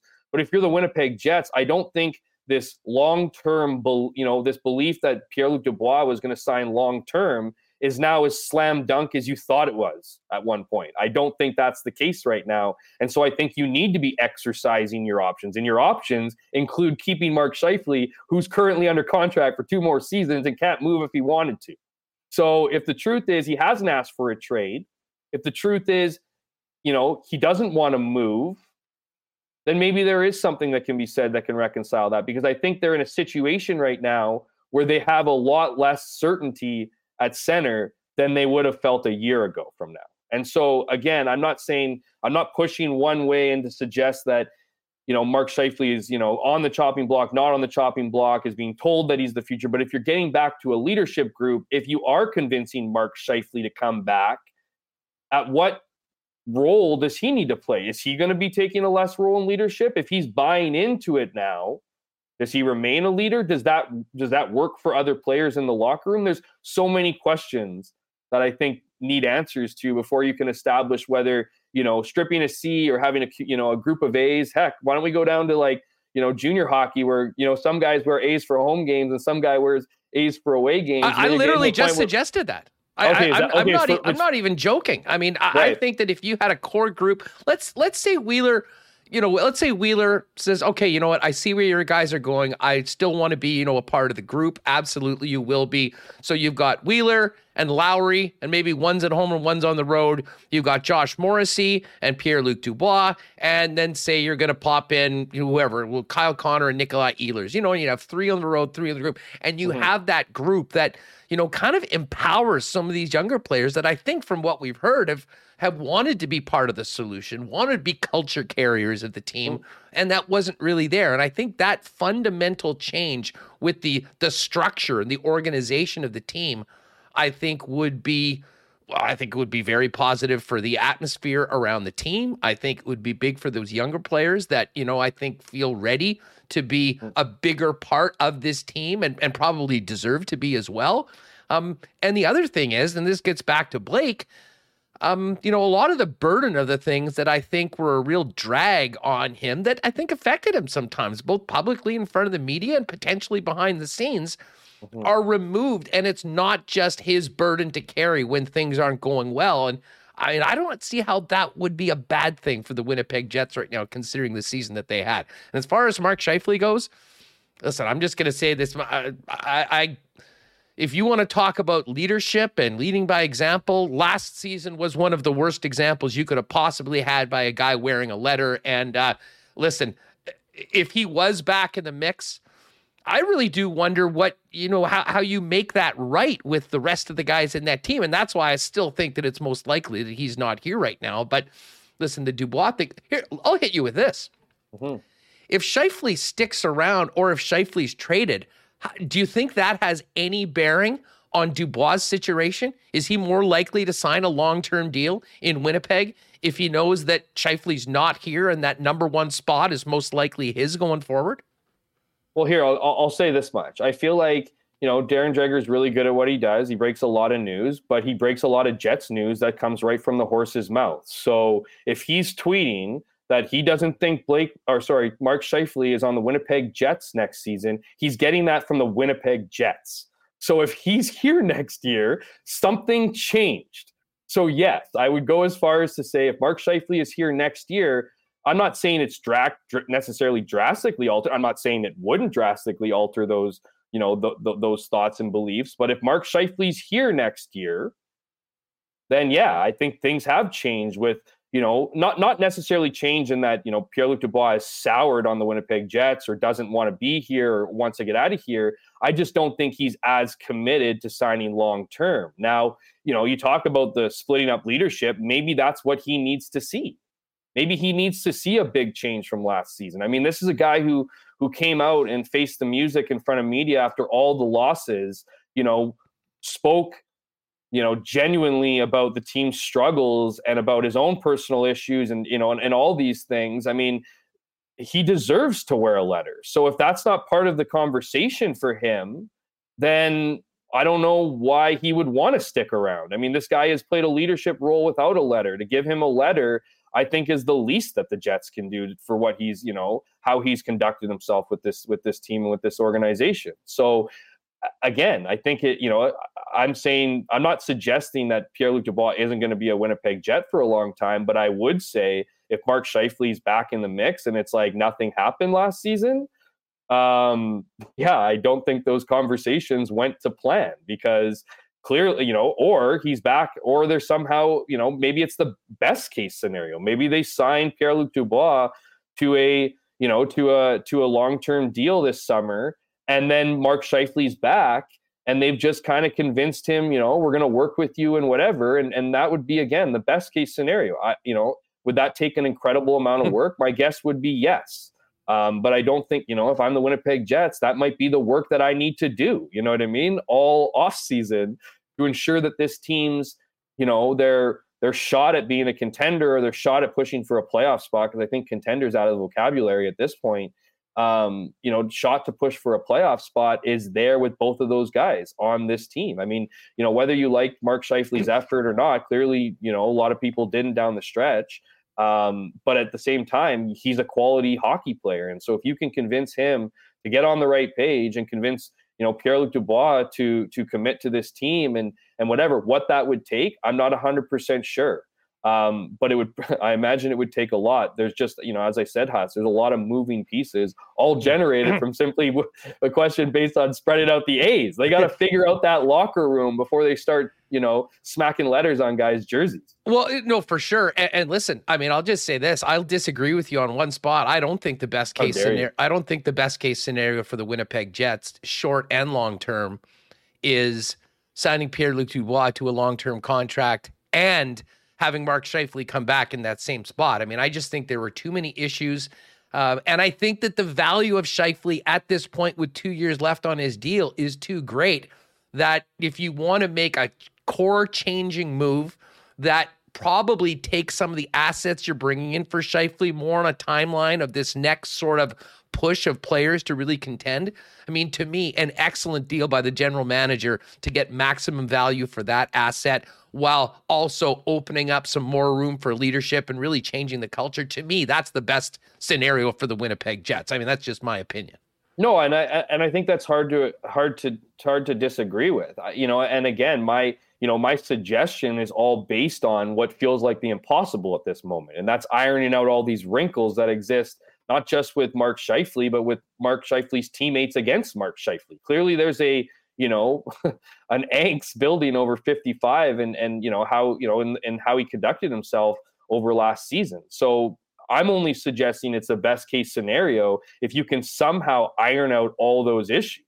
If you can somehow bring everyone together and have Mark Scheifele be happy and wanting to sign with this team and not holding that, resentment he's clearly built up over the years and whatever. And he's done a lot of great things for this organization. I Absolutely. mean, it's almost an unfortunate situation that, by 10 years after this team's, come to be, return to this city, we're now talking about the guy that has really helped them get to that point. Now, obviously, you can make the argument he's also one of those guys that's helped them kind of fall in their grace here. But again, I'm not suggesting that Mark Scheifele or dealing Mark Scheifele isn't the best thing for this team. I think it's certainly an option. I think it's certainly something you need to explore for a guy who maybe the damage is too big, maybe the damage is too much to repair. But I also know there's a lot of guys in that locker room that are on Mark Scheifele's side that still like Mark Scheifele, guys like Josh Morrissey, guys like, guys who have big voices in that room. It's not like everyone dislikes Mark. It's just, there was a lot of tension in that locker room as the season went on. And here we are trying to figure out the pieces here and who wants to be back and who doesn't. Because I'll tell you what, Elliot Friedman's reported, others are reported. There's other guys in that locker room who have been not demanded trades, but said, hey, if you're dumping off, I wouldn't be against it. And so we don't even know who those guys are, but you can imagine, there's a handful out there that aren't happy with their situation. So again, it goes back to really figuring out, and that's where this time comes into play, right? I mean, you look at what the Jets need to do and hire, because, a lot of these, a lot of questions that some players have are who's going to be running this team next year, right? Who's going to be running the bench? What does the future look like? Guys want to know what that is. Guys have a right, as employers to know what their future looks like and who their bosses are going to be and whatever, right? So I think there's a lot of uncertainty right now that, that just needs to be figured out so that you can start picking away at all these other things. Because I imagine the meetings you'd have with Mark Scheifele at this point are like, okay, I appreciate you, you saying nice things about me or a willingness to and I'm not saying, maybe Mark Scheifele's has reflected on his year and feels like he could have been much better in how he conducted himself. So, but I just don't think those meaningful conversations can exist without having your next head coach in place, because those are just natural questions to be had. And I don't think, if you're looking to get the full picture as a player, as much as you can certainly get that from Mark Chipman as the owner of this team or Kevin Cheveldayoff as the GM, you're going to want to probably get that from the guy who's controlling your ice time, because as we all know, everyone's favorite coach is the one that plays them the most. And so, you kind of want to have as a player, you want to have that kind of situation figured out before you start getting into, meaningful conversations with the higher ups. Yeah, we'll put it this way. The last thing I want is any player, but particularly a guy that's a so-called leader coming in and, it being conditional on how he's buying in as to how much the new coach says he's going to play him before the season. I mean, it's still a team game and it needs to be thought of that way. And it was quite obvious that far too often, not enough guys were thinking that way or pulling on the same rope. And it's led to a lot of interesting conversations like this on the program. Hammer, give me a sec because I do want to get to the Bombers. We went way long. Just got to give a quick plug to our friends over at Knott Auto Corp. If you're looking for a new whip for the summer, what are you waiting for? Head on down to Knott Auto Corp at Waverly and McGillivray and find out everything they've got on the lot, as well as if you've got a dream car you're looking for, they'll help you find it and get it at the best price. Why not get into the car of your dreams at an amazing deal with the help of the Knott team? Pop down and see them at Waverly and McGillivray, or you can check them out online at knott.ca. Our friends at Little Brown Jug are busy for this summer. We'll announce officially our date for a Friday afternoon show at Little Brown Jug in the next week or so. But in the meantime, they just launched a cider fermented for 4.5 months from cold-pressed apples from an Ontario orchard using a mix of wild and cultured yeast. It's dry and refreshing and gluten-free. And in addition to the cider, there's many new products available from Little Brown Jug right now, including Queer Beer, Saison, Hefeweizen, and Folkfest Lager. Stop by their taproom or patio to try out one of their delicious brews. Always a great day for a blizzard. And now the blizzards have gone royal. Try a Blizzard Royal today at one of the 4 Nick and Nicky DQs. Your favorite blizzard with a chocolate or peanut butter filled center. Are you kidding me? 4 locations to check these out: DQ Niverville, DQ Northgate, DQ Polo Park, or DQ St. Anne's. And a big thanks to Nick and Nicky for their great support. Hit them up on Instagram, by the way, at DQ Manitoba. If you want to get a cake done up, custom made to pick up quick and easy at any of the 4 Nick and Nicky DQs. And as we transition over to the Bombers, a big thanks to Princess Auto. We'll be doing Bomber reports for Princess Auto all season long. And of course, Princess Auto sponsoring the tailgate before the game. I know it'll be rocking before the 10th of June, the home opener for the Bombers against the Ottawa Red Blacks. Princess Auto, of course, also the place where you'll find the best deals on the most unique assortment of tools and equipment around. Everything you need to complete the projects on your list or start something new is at Princess Auto. Visit them at one of their 2 Winnipeg locations, Panet Road or Portage Avenue West, or shop online 24/7, 365 at princessauto.com. There is a game tonight, Hammer, and it is the Saskatchewan Roughriders hosting about as skeleton staff I could have possibly imagined from the Winnipeg Blue Bombers. Let's just face it, when people are tuning into TSN tonight and seeing my buddy Dustin Nielsen struggle through not even a depth chart, just a numerical roster, many of us might be wondering, who are these guys? I think it speaks to the schedule, having such a short time between these 2 games. And, with a couple of injuries already in camp, probably wanting to make sure that the starters are ready for the 10th, more so than getting some live reps against the Riders tonight. Yeah, so I kind of made a few notes here. So Collaros is out again, which I think is a smart play. You have the entire projected starting O-line that's not playing. You have pretty much every starting receiver except for Rasheed Bailey out. You have much of the defensive line minus all of them. Linebackers and DBs for the most part. So yeah, I think this is the last chance university for some of these guys to show up and step up and make a play, as Mike O'Shea would say, right? That, how are you going to make the team? Well, you're going to have to play within the systems. You can't go against what they want you to do and where you need to be on each play, but you need to be, doing so at an efficiency rate where you're able to make a play when it comes to you. And I think that's going to be kind of the theme in this one, is that, for the guys that are fighting for jobs, this is kind of their last opportunity to make an impression and to fight for one of those, ultimately one of those 46 game day roster positions. Now, of course, there's going to be injuries. There's going to be, 10-man practice roster opportunities, but that's all going to get figured out by the weekend here. So, certainly an interesting game. It's always an interesting game at Mosaic. We'll see what happens, though. I mean, it's like I said, it's a quick turnaround, so there's not much. What wasn't much school to take in through, from Friday's game to now. So we'll see what happens. But Yeah, it's always going to be an interesting one when it's in Ryderville. I mean, let me ask you this. I mean, you're going to be covering this game from a Bombers perspective. I mean, what are you looking at tonight? I mean, I guess to me, I mean, the obvious thing is the Brown and Prokop. I mean, the two quarterbacks that are dressed for the game. I'd imagine each will get a half.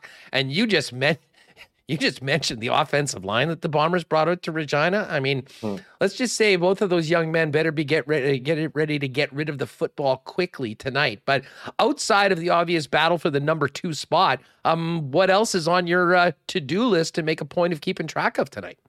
I think you're just looking at areas where people can pop off, right? I mean, and the thing is I don't really, I don't really want to point to certain names and let people think like this guy's on the edge of maybe making the team. I really think everyone in this roster, if they had a job heading into this game, had a spot, they could lose that spot. I don't think there's anyone in this game per se, minus maybe Rashid Bailey, of course, that doesn't have to do something meaningful to secure that roster spot. So what I'm looking for is, as you mentioned, Huss, I mean, clearly you're looking at the backup quarterback situation, but outside of that, certainly looking at the kicking game. You know what I mean? This is Ali Matata is a guy that they brought back, really nice guy, worked really hard in the offseason. This is his full training camp. This is his full opportunity to get used to the team and all that. He didn't attempt a field goal last game, but he did, have 3 extra point attempts from the 32-yard line, one rung right off the right bar, which in the grand picture isn't that big a deal. But when you take into consideration what he did or didn't do last season at points, it is concerning. So I'll be keeping an eye on that. I'll be keeping an eye on Mark Leggio and how he's punting. He had some good punts last game. He had some not so good punts. Some pretty fairly weak punts. So how is he performing in enemy? Hey, just on that, Jeff, I mean, do you think, and it's interesting, do you think that they're looking at having one guy for both jobs? I think they would love one guy to steal both jobs. I just don't think, I think it'd be easier for them to have one guy doing both jobs than it would for having one guy do each job. I think that would be a team philosophy across the board, unless you have one guy that's extremely strong at punting and a guy who's extremely strong at place kicking. Which, to be quite frank with you, neither of these guys have shown to do that. You know what I mean? Like, Ali Matara has been a pretty good kickoff guy. He can sail the ball pretty well, in that regard, but, he hasn't proven to be a consistent field goal kicker. Mark Leggio hasn't, proven to be a consistent punter at this level. And maybe we're being a bit unfair, at this stage, it just being preseason, but and the fact that the Bombers pretty much just walked through the season last year without a kicker and then signed one late in the year. And then he became like their all-star through the playoffs. Right. So, they know they can get out of it, I think, and they would like to have these guys establish it. But I think that's the point in identifying that position and focusing on it, is because I think they would just really like somebody, whether it's one or both of them, to really grab onto their job and secure it. I just don't think there's as much confidence there as they would have wanted or would have maybe even expected at this point in training camp, given that both these guys were at the team last year and had all off season to prepare. Now, again, it's one game. I don't think you can put, that sample size and make any kind of definitive statements. But I do think with you adding this game to the mix, we're going to want to see an improvement on what you saw in the last game. So I think, to answer your question, Huss, absolutely. I think they want one guy to do both jobs. I think they're happy with 2 guys, but I think they'd be happiest if it was 2 guys, if 2 guys were really doing great at their jobs. So yeah, I mean, that's an obvious one. Outside of that, I'd be looking at receivers. We saw Dalton show pretty well. You know what I mean? Like, he's a guy that, got a touchdown last game.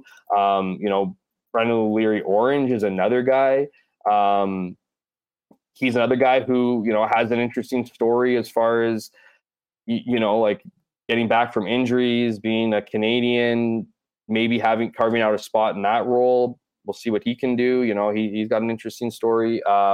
There's guys like Malcolm Thompson who had a great game last game. He was the one that forced that fumble with that big hard hit out of safety. That's a position that is I don't want to say up for grabs per se, but Brandon Alexander is not going to come back and play for the first, X amount of weeks. So they need to find someone there. Winston Rose got hurt last game.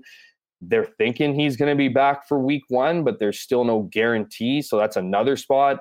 Mercy Maston is out for the season. So they need to figure that out on the strong side linebacker, which is, again, just another piece of that secondary. Who's going to go there? So there's a lot of moving pieces there. When you consider that against an Elks offense on Friday, how they were able to move the field on that starting defense, if you will, concerning. Again, it's preseason. We'll see what happens, but there's a lot of moving pieces in that group. So I'll be looking to see see who stands out in the secondary, see who can make plays and cover well. I mean, that's what this team needs. They're going to get the pressure on the quarterback. They just need to have that, those turnover machines in the last line of defense. And like I said, there's a couple spots there that are available.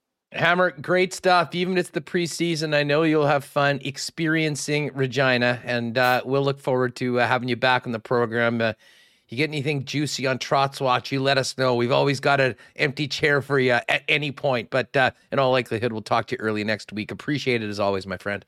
You got it, Huss. Thanks for having me on, and shout out to the commenters as always. Thanks for having me on. Wild day in the WST chat today. You always bring them out, for Hammer. Sure. At Jeff K. Hamilton on Twitter. And of course, tune in. Check out tomorrow's Winnipeg Free Press for a full recount from Jeff, boots on the ground in Regina, of tonight's Bomber preseason finale before the home opener on June the 10th. All right. Well, home opener tonight for Assiniboia Downs. We're going to get to Darren Dunn in just a second, but it's also huge night in the National Hockey League. McDavid, McKinnon, we get number one. It's game number one. It's a 7:00 start local time, much better times than the later ones, and certainly for the folks out west as well.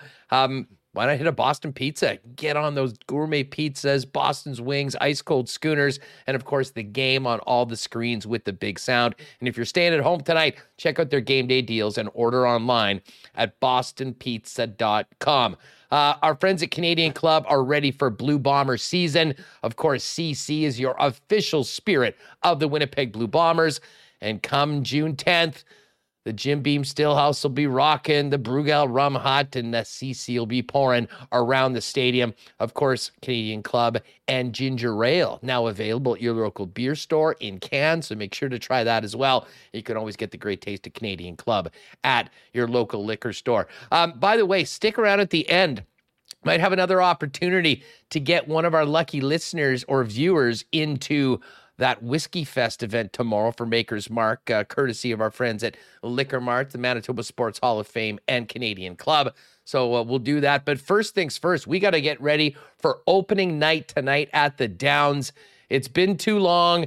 It took an extra 8 days, but we're back tonight. Live racing begins at 7:30. Remo and I will drop our picks, but first, let's head out to the west side and catch up with our good friend, the CEO of Assiniboia Downs, Darren Dunn.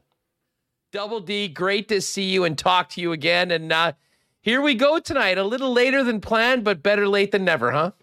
Yeah, great to see you, Hustler, as well. And that's exactly right. We delayed our opening for 8 days. And obviously to those in this province, they know the record snowfall we had this winter and the record rain in spring. So the short version of that is that the locally based horses who have spent their off season on the farms, etc., spring training actually starts here all the way back in March the 1st, and brutal conditions like we've never had at Assiniboia Downs.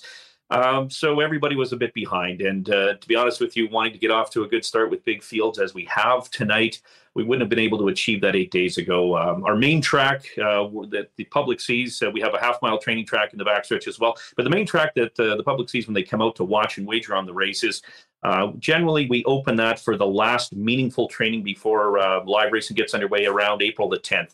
I couldn't get that open until April the 29th. That cost the local horses 3 weeks of training. And so when you got to take on horses coming in from Phoenix and Florida, Nebraska, Texas that are just dead racing fit, we've all played some sports in our life, and you can practice all you want. You're not game fit, though. And so the playing field had to be a little bit more level, and I wouldn't have had the participation to be able to put the races on properly with the weather we've had. So that 8 day pause sets us up for tonight quite nicely. Though I could have asked for a little more sunshine, although allegedly later in the day it's going to clear. Yeah, I was going to ask you about what the track's like right now, because as we are all well too aware of, it's been one haymaker after another from Mother Nature, and the last 48 hours around here has not been very nice. Assuming this system clears out, I guess we'll probably have a muddy track, but we should be good to go tonight.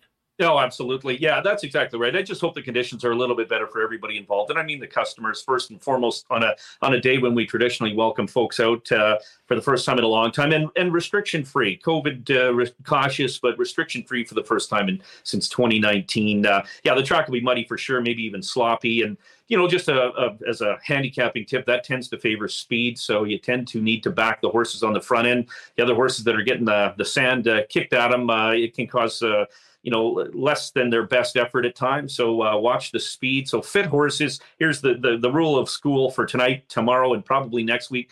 Fit horses racing at other jurisdictions who have speed. With a sloppy track, they're going to be a handful tonight, and clearly should be where your, as you like to say, shekels are placed. Well, I'll tell you what, we'll get into the races. There are a couple big stakes races and some full, massive fields, which is great from a betting side of things. But let's just talk about overall. We're used to the Monday, Tuesday, Wednesday schedule right now. You talked about the challenges where we had to back this up 8 days. So we're starting today on a Tuesday. How are things going to work out? First couple weeks, a little different, and then we'll get into that normal groove of Monday, Tuesday, Wednesday. Yeah, that's exactly it, Hustler. We'll go tonight, Tuesday, for opening day, and then tomorrow night. Next week, we'll go Monday, Tuesday. So we'll start off 2 days and then 2 days. Apologize for a little bit of the confusion on that schedule. But again, a soft start to make sure the field sizes were full. And again, it's so important on site for those who attend, but also internationally, where we send this racing signal to, which is a growing global marketplace. And then after that, as you mentioned, we'll go Monday, Tuesday, Wednesday, all the way through to the end of September, where we'll finish off with 2 days, Monday, Tuesday again. So 50 days of live racing getting underway tonight. Darren, you mentioned that signal, and we spent, I've had a number of conversations over the last couple of years, especially through the pandemic, the way you guys navigated through these unprecedented times with some great benefits to the track. I mean, now that we're hopefully all through this, back to somewhat whatever our new normal is, when you look back at the last couple of years, how beneficial was it for the track, for the exposure that you got on the worldwide horse racing scene, with the unique time you placed the races here in Winnipeg? An absolute game changer, Hustler. Saved our life, in all honesty. Financially, we wouldn't have been able to do it with basically, let's call it the lights off in the building, no VLTs, no food and beverage sales, no facility rentals, no income really coming in at all. Provincial government was amazing to work with to allow us to open, first track in Canada to open, going back to 2020, and then very few in North America. We redesigned, as you mentioned, sort of our business plan around an adjusted schedule. And we used to race Wednesday, Friday, Saturday night, now Monday, Tuesday, Wednesday. It really opened up a niche in the marketplace for selling that signal, not having to go head-to-head with the big boys, if you will. Belmont Park, Santa Anita, Gulfstream, the heavyweights, Churchill Downs of our industry. And it worked in an explosively positive way. So here we now return customers on site, as they say, restriction-free. We keep this niche signal, and we think it also plays multiple other factors in a positive way. For example, lake life, something that we've always dealt with here in Manitoba by racing on the weekends. And many folks said to me, boy, I'd love to come to the Downs, but I'm going to the lake. We all know how important lake life is in Manitoba. Well, hey, go to the lake, have a blast, come back for some Monday, Tuesday, Wednesday evening entertainment. And so it fits nicely there. And then the ability to sell our facility for rentals, just explosive, or phones, ringing off the hook to book, socials, weddings, et cetera, et cetera. Certainly a 2-year backlog that everybody's been having to experience, but it's really worked well in that regard. And the demand for our signal worldwide has never been stronger. As a matter of fact, very pleased to say that this year, for the first time, we're actually going into South America. So it's a new continent for exposure to Manitoba and exposure to our racing mixing signal. It might take a while to build up some critical mass of wagering out of that market, but it's a very, very strong horse racing market. And so that's exciting. We worked very hard in the off season to be able to try and open that up. So Australia, we've expanded that even further. And again, the time zone for Australia and South America is spot on for when we race at night. They're basically racing around their lunchtime, early afternoon. So it fits quite nicely in that regard. So very exciting. We hope to do some great numbers, and more than anything, just thrilled to have fans back on site from the word go. No doubt about it. Darren Dunn's with us from Assiniboia Downs. Opening night tonight at the track. First race goes at 7:30 p.m. Now, Darren, you mentioned you've been able to do some, renting out rentals and some special events on the weekend. We just finished Food Truck Wars on the weekend, which is a perfect segue into asking you, what are we eating tonight? I mean, the buffet's back this year. Let's face it, as much as we love throwing a toonie down on the horses, the incredible cuisine of Assiniboia Downs has always been at the top of the list of the reasons to go there. Give us the situation now that we're sort of 2 years away from missing what your great chefs and team are doing behind the scenes. Well, I appreciate that. It's making my mouth water thinking about it. I'm heavily biased, but hey, I get, the buffet is back, and that's really it. We're known for our prime rib buffet out here. We buy the top 5% in quality of certified Angus prime rib in all of North America. So we put our best foot forward in that regard with the product on the table. We've redone our buffet. We have a tremendous chef out here, and from that standpoint, it's something we haven't had for the last 2 years. And so prime rib buffets, you can book them 885-3330 all season long. We're sold out tonight, sold out tomorrow. And we are fortunate to say our restaurant sells out about 90% plus. It's like dinner theater, I always like to say, where we don't turn the table, so the table's yours for the night. Come in, sit down, socialize, enjoy the prime rib, go watch the horses get saddled in the paddock, maybe go plunk a toonie and a VLT, but come back. Your table's always going to be waiting there, and every 20 minutes or so we'll gently dim the lights and give you that audio cue where the entertainment's out on the track, and Kurt Comtois just dials it up on the microphone, and hopefully you cash a ticket or raise a glass to getting them in the next race, and back to the table and more food and more fun. Well, speaking about Kurt Comtois, our good friend who does such a great job filling in your shoes in your old gig, he also gets together with Stretch and does a great job. Obviously, we're kind of living in the digital space now, and the Assiniboia Downs YouTube channel really became popular last year, both at 6:45 beforehand, the guys giving a quick rundown, as well as throughout the night. And I imagine that'll continue for folks that maybe like we'll be doing, betting our favorite picks on HPIBet.com and watching from somewhere else other than necessarily being there each and every night. Yeah, I can't say that any better. That's exactly right. We do have Canada's top online legal wagering horse race site, Horse Player Interactive, or HPI, as you say. You can sign up for free. We have all kinds of promotions. So if you are at the lake, and even Monday, Tuesday, Wednesday, or you're out of town, you want to play the ponies, you can do it that way very simply on your phone or on your laptop. At the same time, to your point about Stretch and Kurt Comtois, tremendous handicappers. I mean, these guys live, eat, breathe Assiniboia Downs horse racing. The easiest thing to do is, as you say, 6:45, tune in each night before the races start, listen to their show. They're brief, to the point. They share their suggested wagers. I'll tell you, they are very, very accurate. Anything can happen in a horse race. But if you don't want to do the work, or you want to, do the work and you want their opinions as well, they're very informed. They take it very seriously. And the help they provide on ASD Live, that's our wagering product that we send out there, the brand worldwide. I'll tell you what, you'll be well represented by listening to what they have to say more often than not. Well, Darren, one of the other things that we love about working with you guys is the head-to-head competition that Remus and I have. I have a score to settle from his victory in year one of it. Yes. We get to it tonight. And just before we go, you mentioned there's a couple big stakes races right out of the gate tonight. I believe it's race 2 and race 6. Just give us a quick preview of those and a horse or two that, based on what you've said, some horses maybe from elsewhere that might be in better tip-top shape when it comes to racing tonight. Yeah, well, that's it. Race 2 is the Electric Fever Stakes, named after one of the greatest mares to ever race here back in the 80s. I love that horse. 7-horse field going to post 5 furlongs. 2 horses that to me stand out. Number 4, Lipstick Lady, and number 6, Kim's Texas Bling. I think I'm leaning to Kim's Texas Bling. But again, they both show speed. They're both racing fit. One's arriving from Texas, racing at Sam Houston Park. The other from Turf Paradise in Phoenix. So again, you got that fitness edge. tremendous speed. 4 and 6 or 6 and 4 in the second, the Electric Fever. Then we finish off actually race 7, 11 horse field going in the Nifty Stakes, also named after a incredible horse we had back in the day here for all-time great trainer Bert Blake, Nifty. But this one's a little bit more wide open, and obviously with 11 going to post, anything can happen. Number 3, Wake Up Call, I think is a huge threat. Again, angle, speed, inside post, racing fit from Phoenix. I also think Warriors Map, number 10, towards the outside, had a little bit of a stalking style, but coming from Lone Star Park in Dallas, again, fit and a serious talent. So 3 and 10, 10 and 3 in the last race. But great value all night with big fields, wagering pools from all over the world. So you'll be able to plug away anybody and potentially have just a tremendous return, and at a minimum have a lot of fun as we kick the season off. I promised myself I was going to swing for the fences in night 1 and go for a few upsets. And maybe that's because I'm still buzzing from the Kentucky Derby. I texted you after that, Darren. You've been in this game for a long time.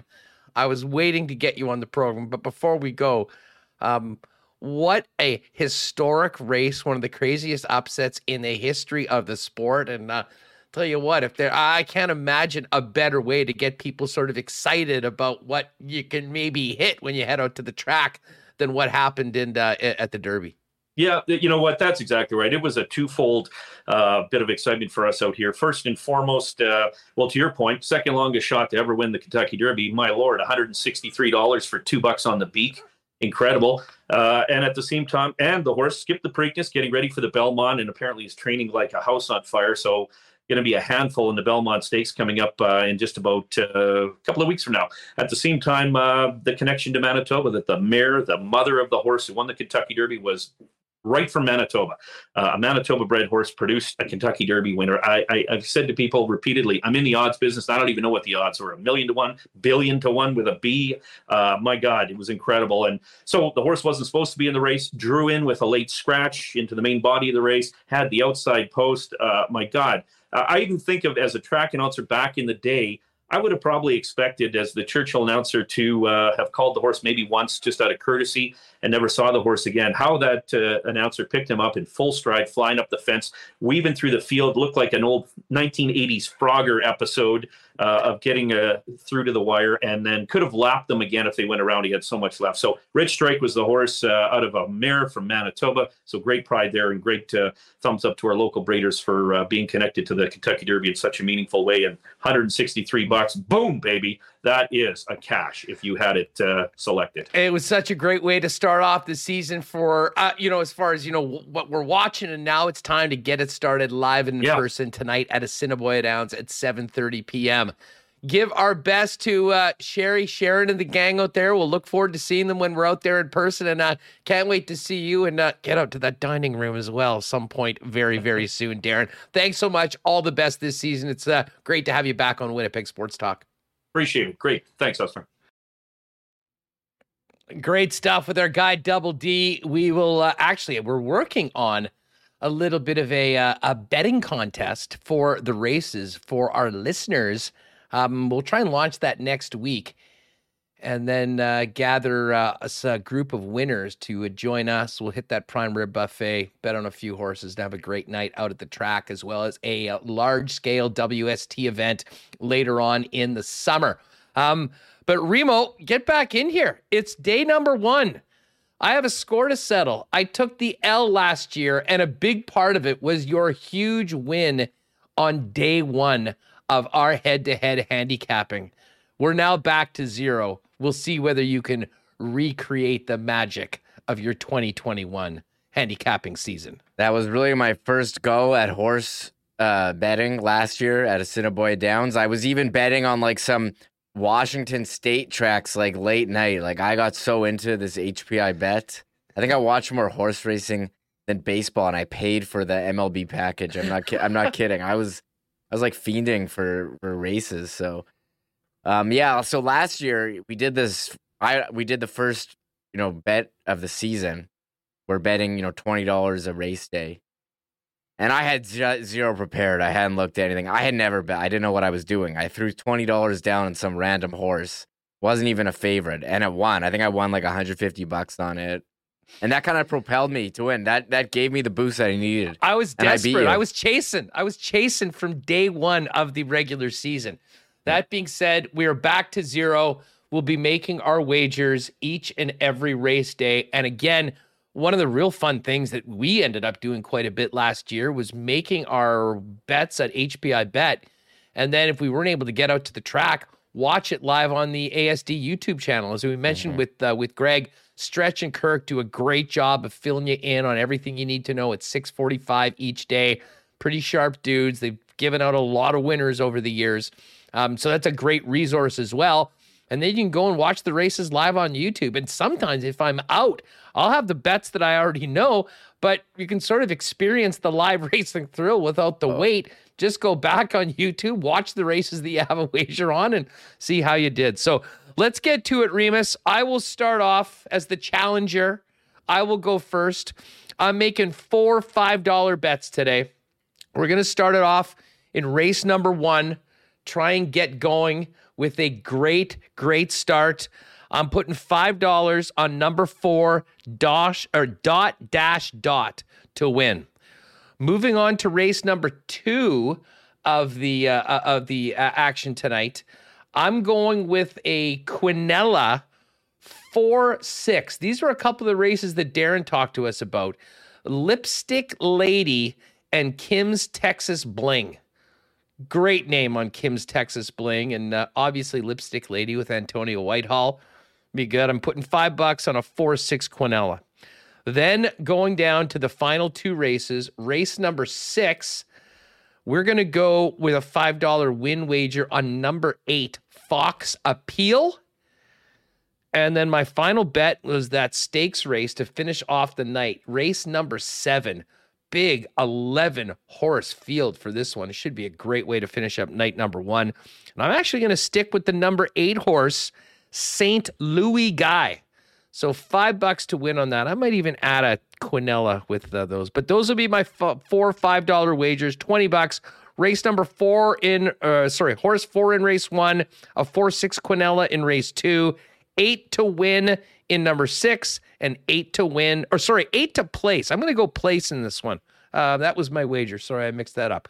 8 to place in race number 7. Where are you putting your 20 tonight? Here's my things. And yes, Schickster wants to know the rules of the contest. We're just betting $20 per race day for the season at Assiniboia Downs. Whoever all of our live races, we'll do them and then we'll toll it up, and we'll keep a running total. Whoever has more cash at the end of the season gets the belt. Remus is the current holder of said belt. I got it right here. I got the belt right here, so I'm gonna put it on actually for the first one. Okay. Go for it. That's the right. appropriate way to make your selections. Okay, so as I said before, last year that I just on the first day I just threw $20 on a random horse. I'm not doing that this year. It's too risky. I think you got to diversify a bit. You're too experienced now. I'm too. Yeah, that's probably a bad thing. And someone's asking, what's a Quinella? That's a first or second in any order in the race. Yeah. So, for instance, when I took a 4-6 Quinella, it can be 4 first and 6 second, or it can be 6 first and 4 second. Either way you come in. If you want to get them in the exact order, that's the exacta or exactor, where you have to have the first. And then there's the triactor, which is the top 3, which will pay you more. I would imagine a triactor bet on that big final race will probably be quite big. Yeah, Travis says do it again, 20 on 1. I don't think I can, but maybe if I'm feeling good. But I'm doing race 2. I'm just doing 3. I'll pick 3 different horses to win today instead of 1 to win. So race 2, number 6, Kim's Texas Bling. I know Darren gave Kim's Texas Bling a shout out, so I'll bet $5 on that one to win. And race 3, I have $5 on Benroy to win. That is horse 3. And race 6, I'm betting 10. I'm not going 20. I'm going 10 on Call the Cop. Is that the right race? Call the Cops is back. Sorry, that's race 5. Call the Cops is back. And it's funny because we were playing so much and I was actually keeping track of the box scores. Like I knew a lot of the horse names after I got so into it last year. I'm not afraid. I remember a lot of these names, but yeah, Call the Cops I'll go with.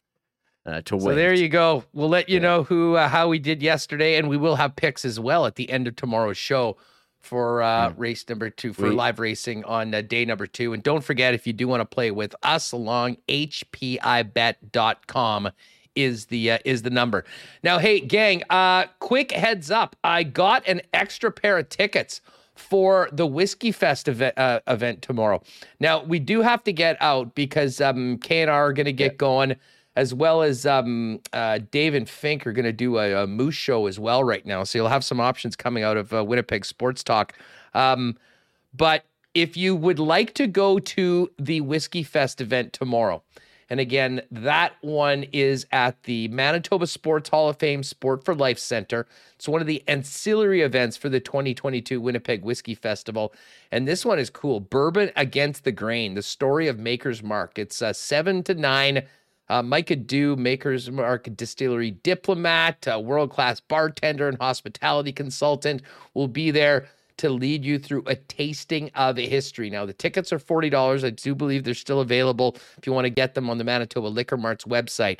But if you would like to go and get a free pair of tickets from your boys at Winnipeg Sports Talk, all you have to do, send us an email at winnipegsportstalk@gmail.com. Especially you members. We'd love to give it to one of the members that have been supporting us so well. But just send us a quick email that you are able to go. And if we get a bunch of them, we'll spin or flip a coin or something like that. But later on this afternoon, if you do enter and you win, I'll send you the tickets later on today. We'll congratulate you tomorrow, but do want to let people know that they can start planning. So if you can go tomorrow, 7 p.m., Manitoba Sports Hall of Fame at the Sports for Life Center. Send us an email that you'd like to go at winnipegsportstalk@gmail.com. We will pick a winner after the game or after the show today and send you the tickets as well.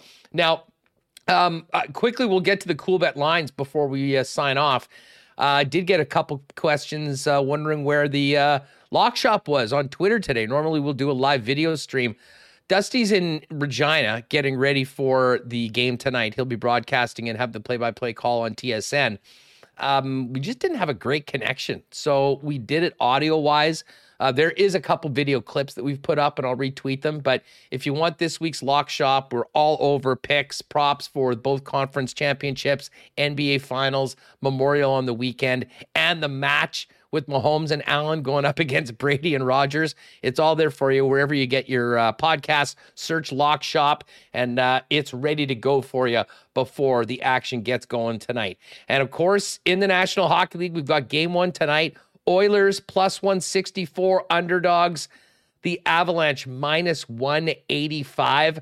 Remo, where are you at on this series right now? I'm sort of bullish on a awesome series, lots of goals, and hopefully lots of games. I think my best bet for the entire series was over 5.5 games at minus 137. Kind of think the Avs win tonight, but I mean, that hasn't stopped the Oilers. They've lost the game one in their last 2 series, and of course, they're still playing right now. Yeah, I think I would probably, if I had to take an underdog, maybe I would take Edmonton over Colorado. Hard to bet against McDavid the way he's playing. I know Avs are the more complete team. They should dominate, but I thought Calgary was going to beat up on Edmonton as well. I think the goalie matchup, I don't know if you're really that confident. Another one, I think the better goalie matchup is in the East. By far. I don't mind taking a dart on the Oilers here. I mean, McDavid, let's see how healthy Draisaitl is. Although the Colorado, everyone thinks they're going to smash. I know Dom's projections had Colorado like 75%, maybe. But I don't know. I don't know if they're rolling like Edmonton's been rolling offensively. So I'll go Edmonton Tampa is going to be the final. That's my pick. And I've bet against Edmonton every round. Oh, wow. Edmonton. Okay, listen, if you think Edmonton can win the series, plus 220 on the money line for the series. Avalanche minus 270 right now. As I said, my favorite bet is over 5.5 for the series total games. And I also do like, this is something you might be able to get behind, Reem, Oilers plus 1.5 for the series at plus money, plus 107. That means if the Oilers win the series, you win. Or if the series goes to 7 games, you win.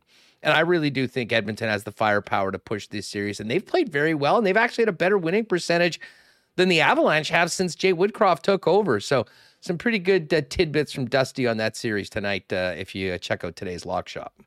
Yeah, I bet again. I've been dumping on the Oilers for a couple rounds. Maybe it's time for me to move over. I just don't like picking again. Like it's like anyone can pick the Avalanche to win the Stanley Cup before the playoffs. Like they're the number one favorite. So I'm going away from that, and I'll go Edmonton. But who knows?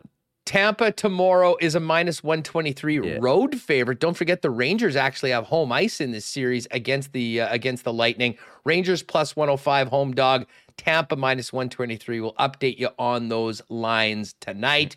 And of course, you got some French Open options right now. We've got Week 1 CFL lines available, Major League Baseball, and the NBA Finals, which gets going on Thursday. Use the promo code WST if you haven't bet a cool bet before. We'll give you a 100% bonus on your first deposit up to $200. Yeah, I know we got to wrap. Couple things we want to get to really quickly. The Jets put this out there. It is 11 years ago today. They had the big announcement. I remember being downtown. Couldn't get in as working in an office building. I got zero work done. I think I got zero work done like months leading up, searching Thrashers for any news nuggets on Twitter for like months leading up to it. Productivity took a serious hit amongst hockey fans in Winnipeg that summer. There was nothing going on. And so that was a lot of fun. I don't know if anyone wants to show it out in the chat there. Okay, we do have one item here that I think you'll be interested in. So you remember when Jordan Binnington got hurt, Nazem Kadri did the post-game interview on TV. Binnington chucked the water bottle at him. So it was the Blues locker cleanout day. Would you like to hear Jordan Binnington's sign me up for this recount of the incident? Okay, please. I know you. I saw this. I was like, this is right up Hustler's alley. So here it is on Twitter. Jeremy Rutherford tweeted out quotes, but the Blues did their end of season. Jordan Binnington discussing the incident.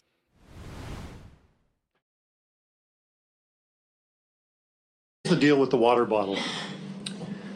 I went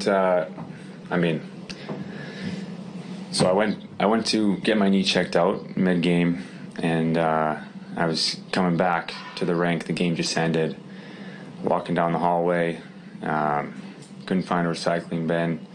On my way down the hallway, and right before I walked into the locker room, I see him kind of doing an interview there, smiling, laughing, and I'm there in a knee brace, limping down the hallway, and just felt like it was a God-given opportunity.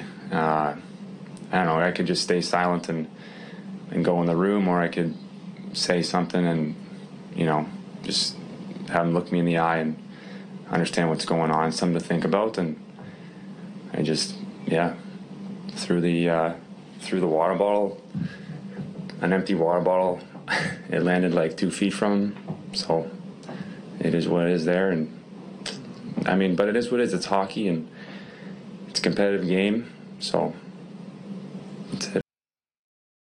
Yes. The benevolent Lord providing him a God-given opportunity to toss an empty water bottle at Nazem Kadri after the game. Listen, Binnington, we've all seen it a million times. The guy, when he gets hot, is unreal. He's also a mental midget, and the guy gets unhinged. He goes nuts. And if you had told me that, this goalie in the National Hockey League, unnamed goalie, whipped a water bottle in the case that he did, Binnington would have been my first, second, and third choices, I think. But I have to admit, I did laugh when he referred to it as a God-given opportunity to whip an empty water bottle at Naz Kadri. I blame the arena. They should have had more recycling bins. What were they doing? And I think we haven't heard the story. Where is the water bottle? Did someone from TNT pick it up? Can we get it in the Hockey Hall of Fame? This is a pretty recycle everywhere in the chat right now. Good piece of hockey memorabilia, especially if the Avs go on to win.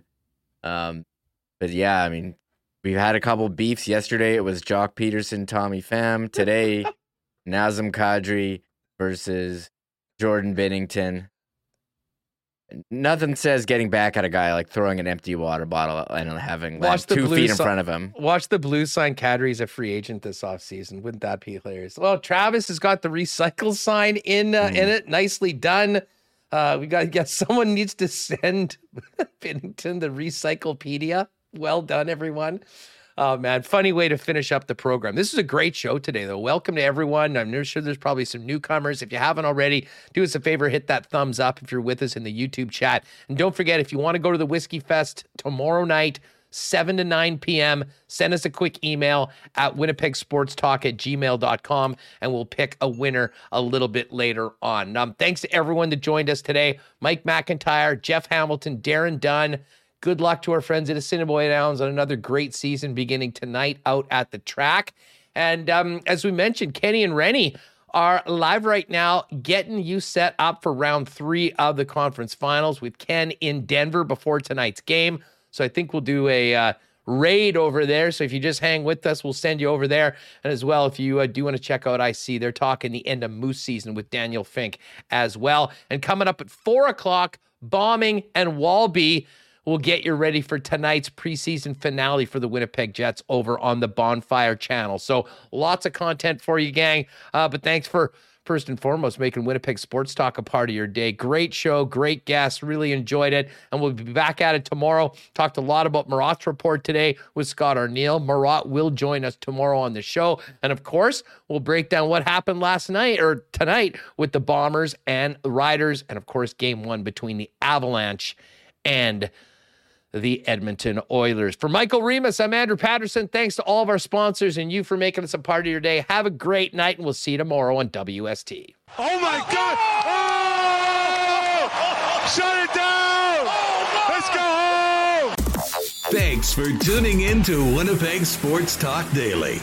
Make sure to subscribe on YouTube and your favorite podcast feed at winnipegsportstalk.com.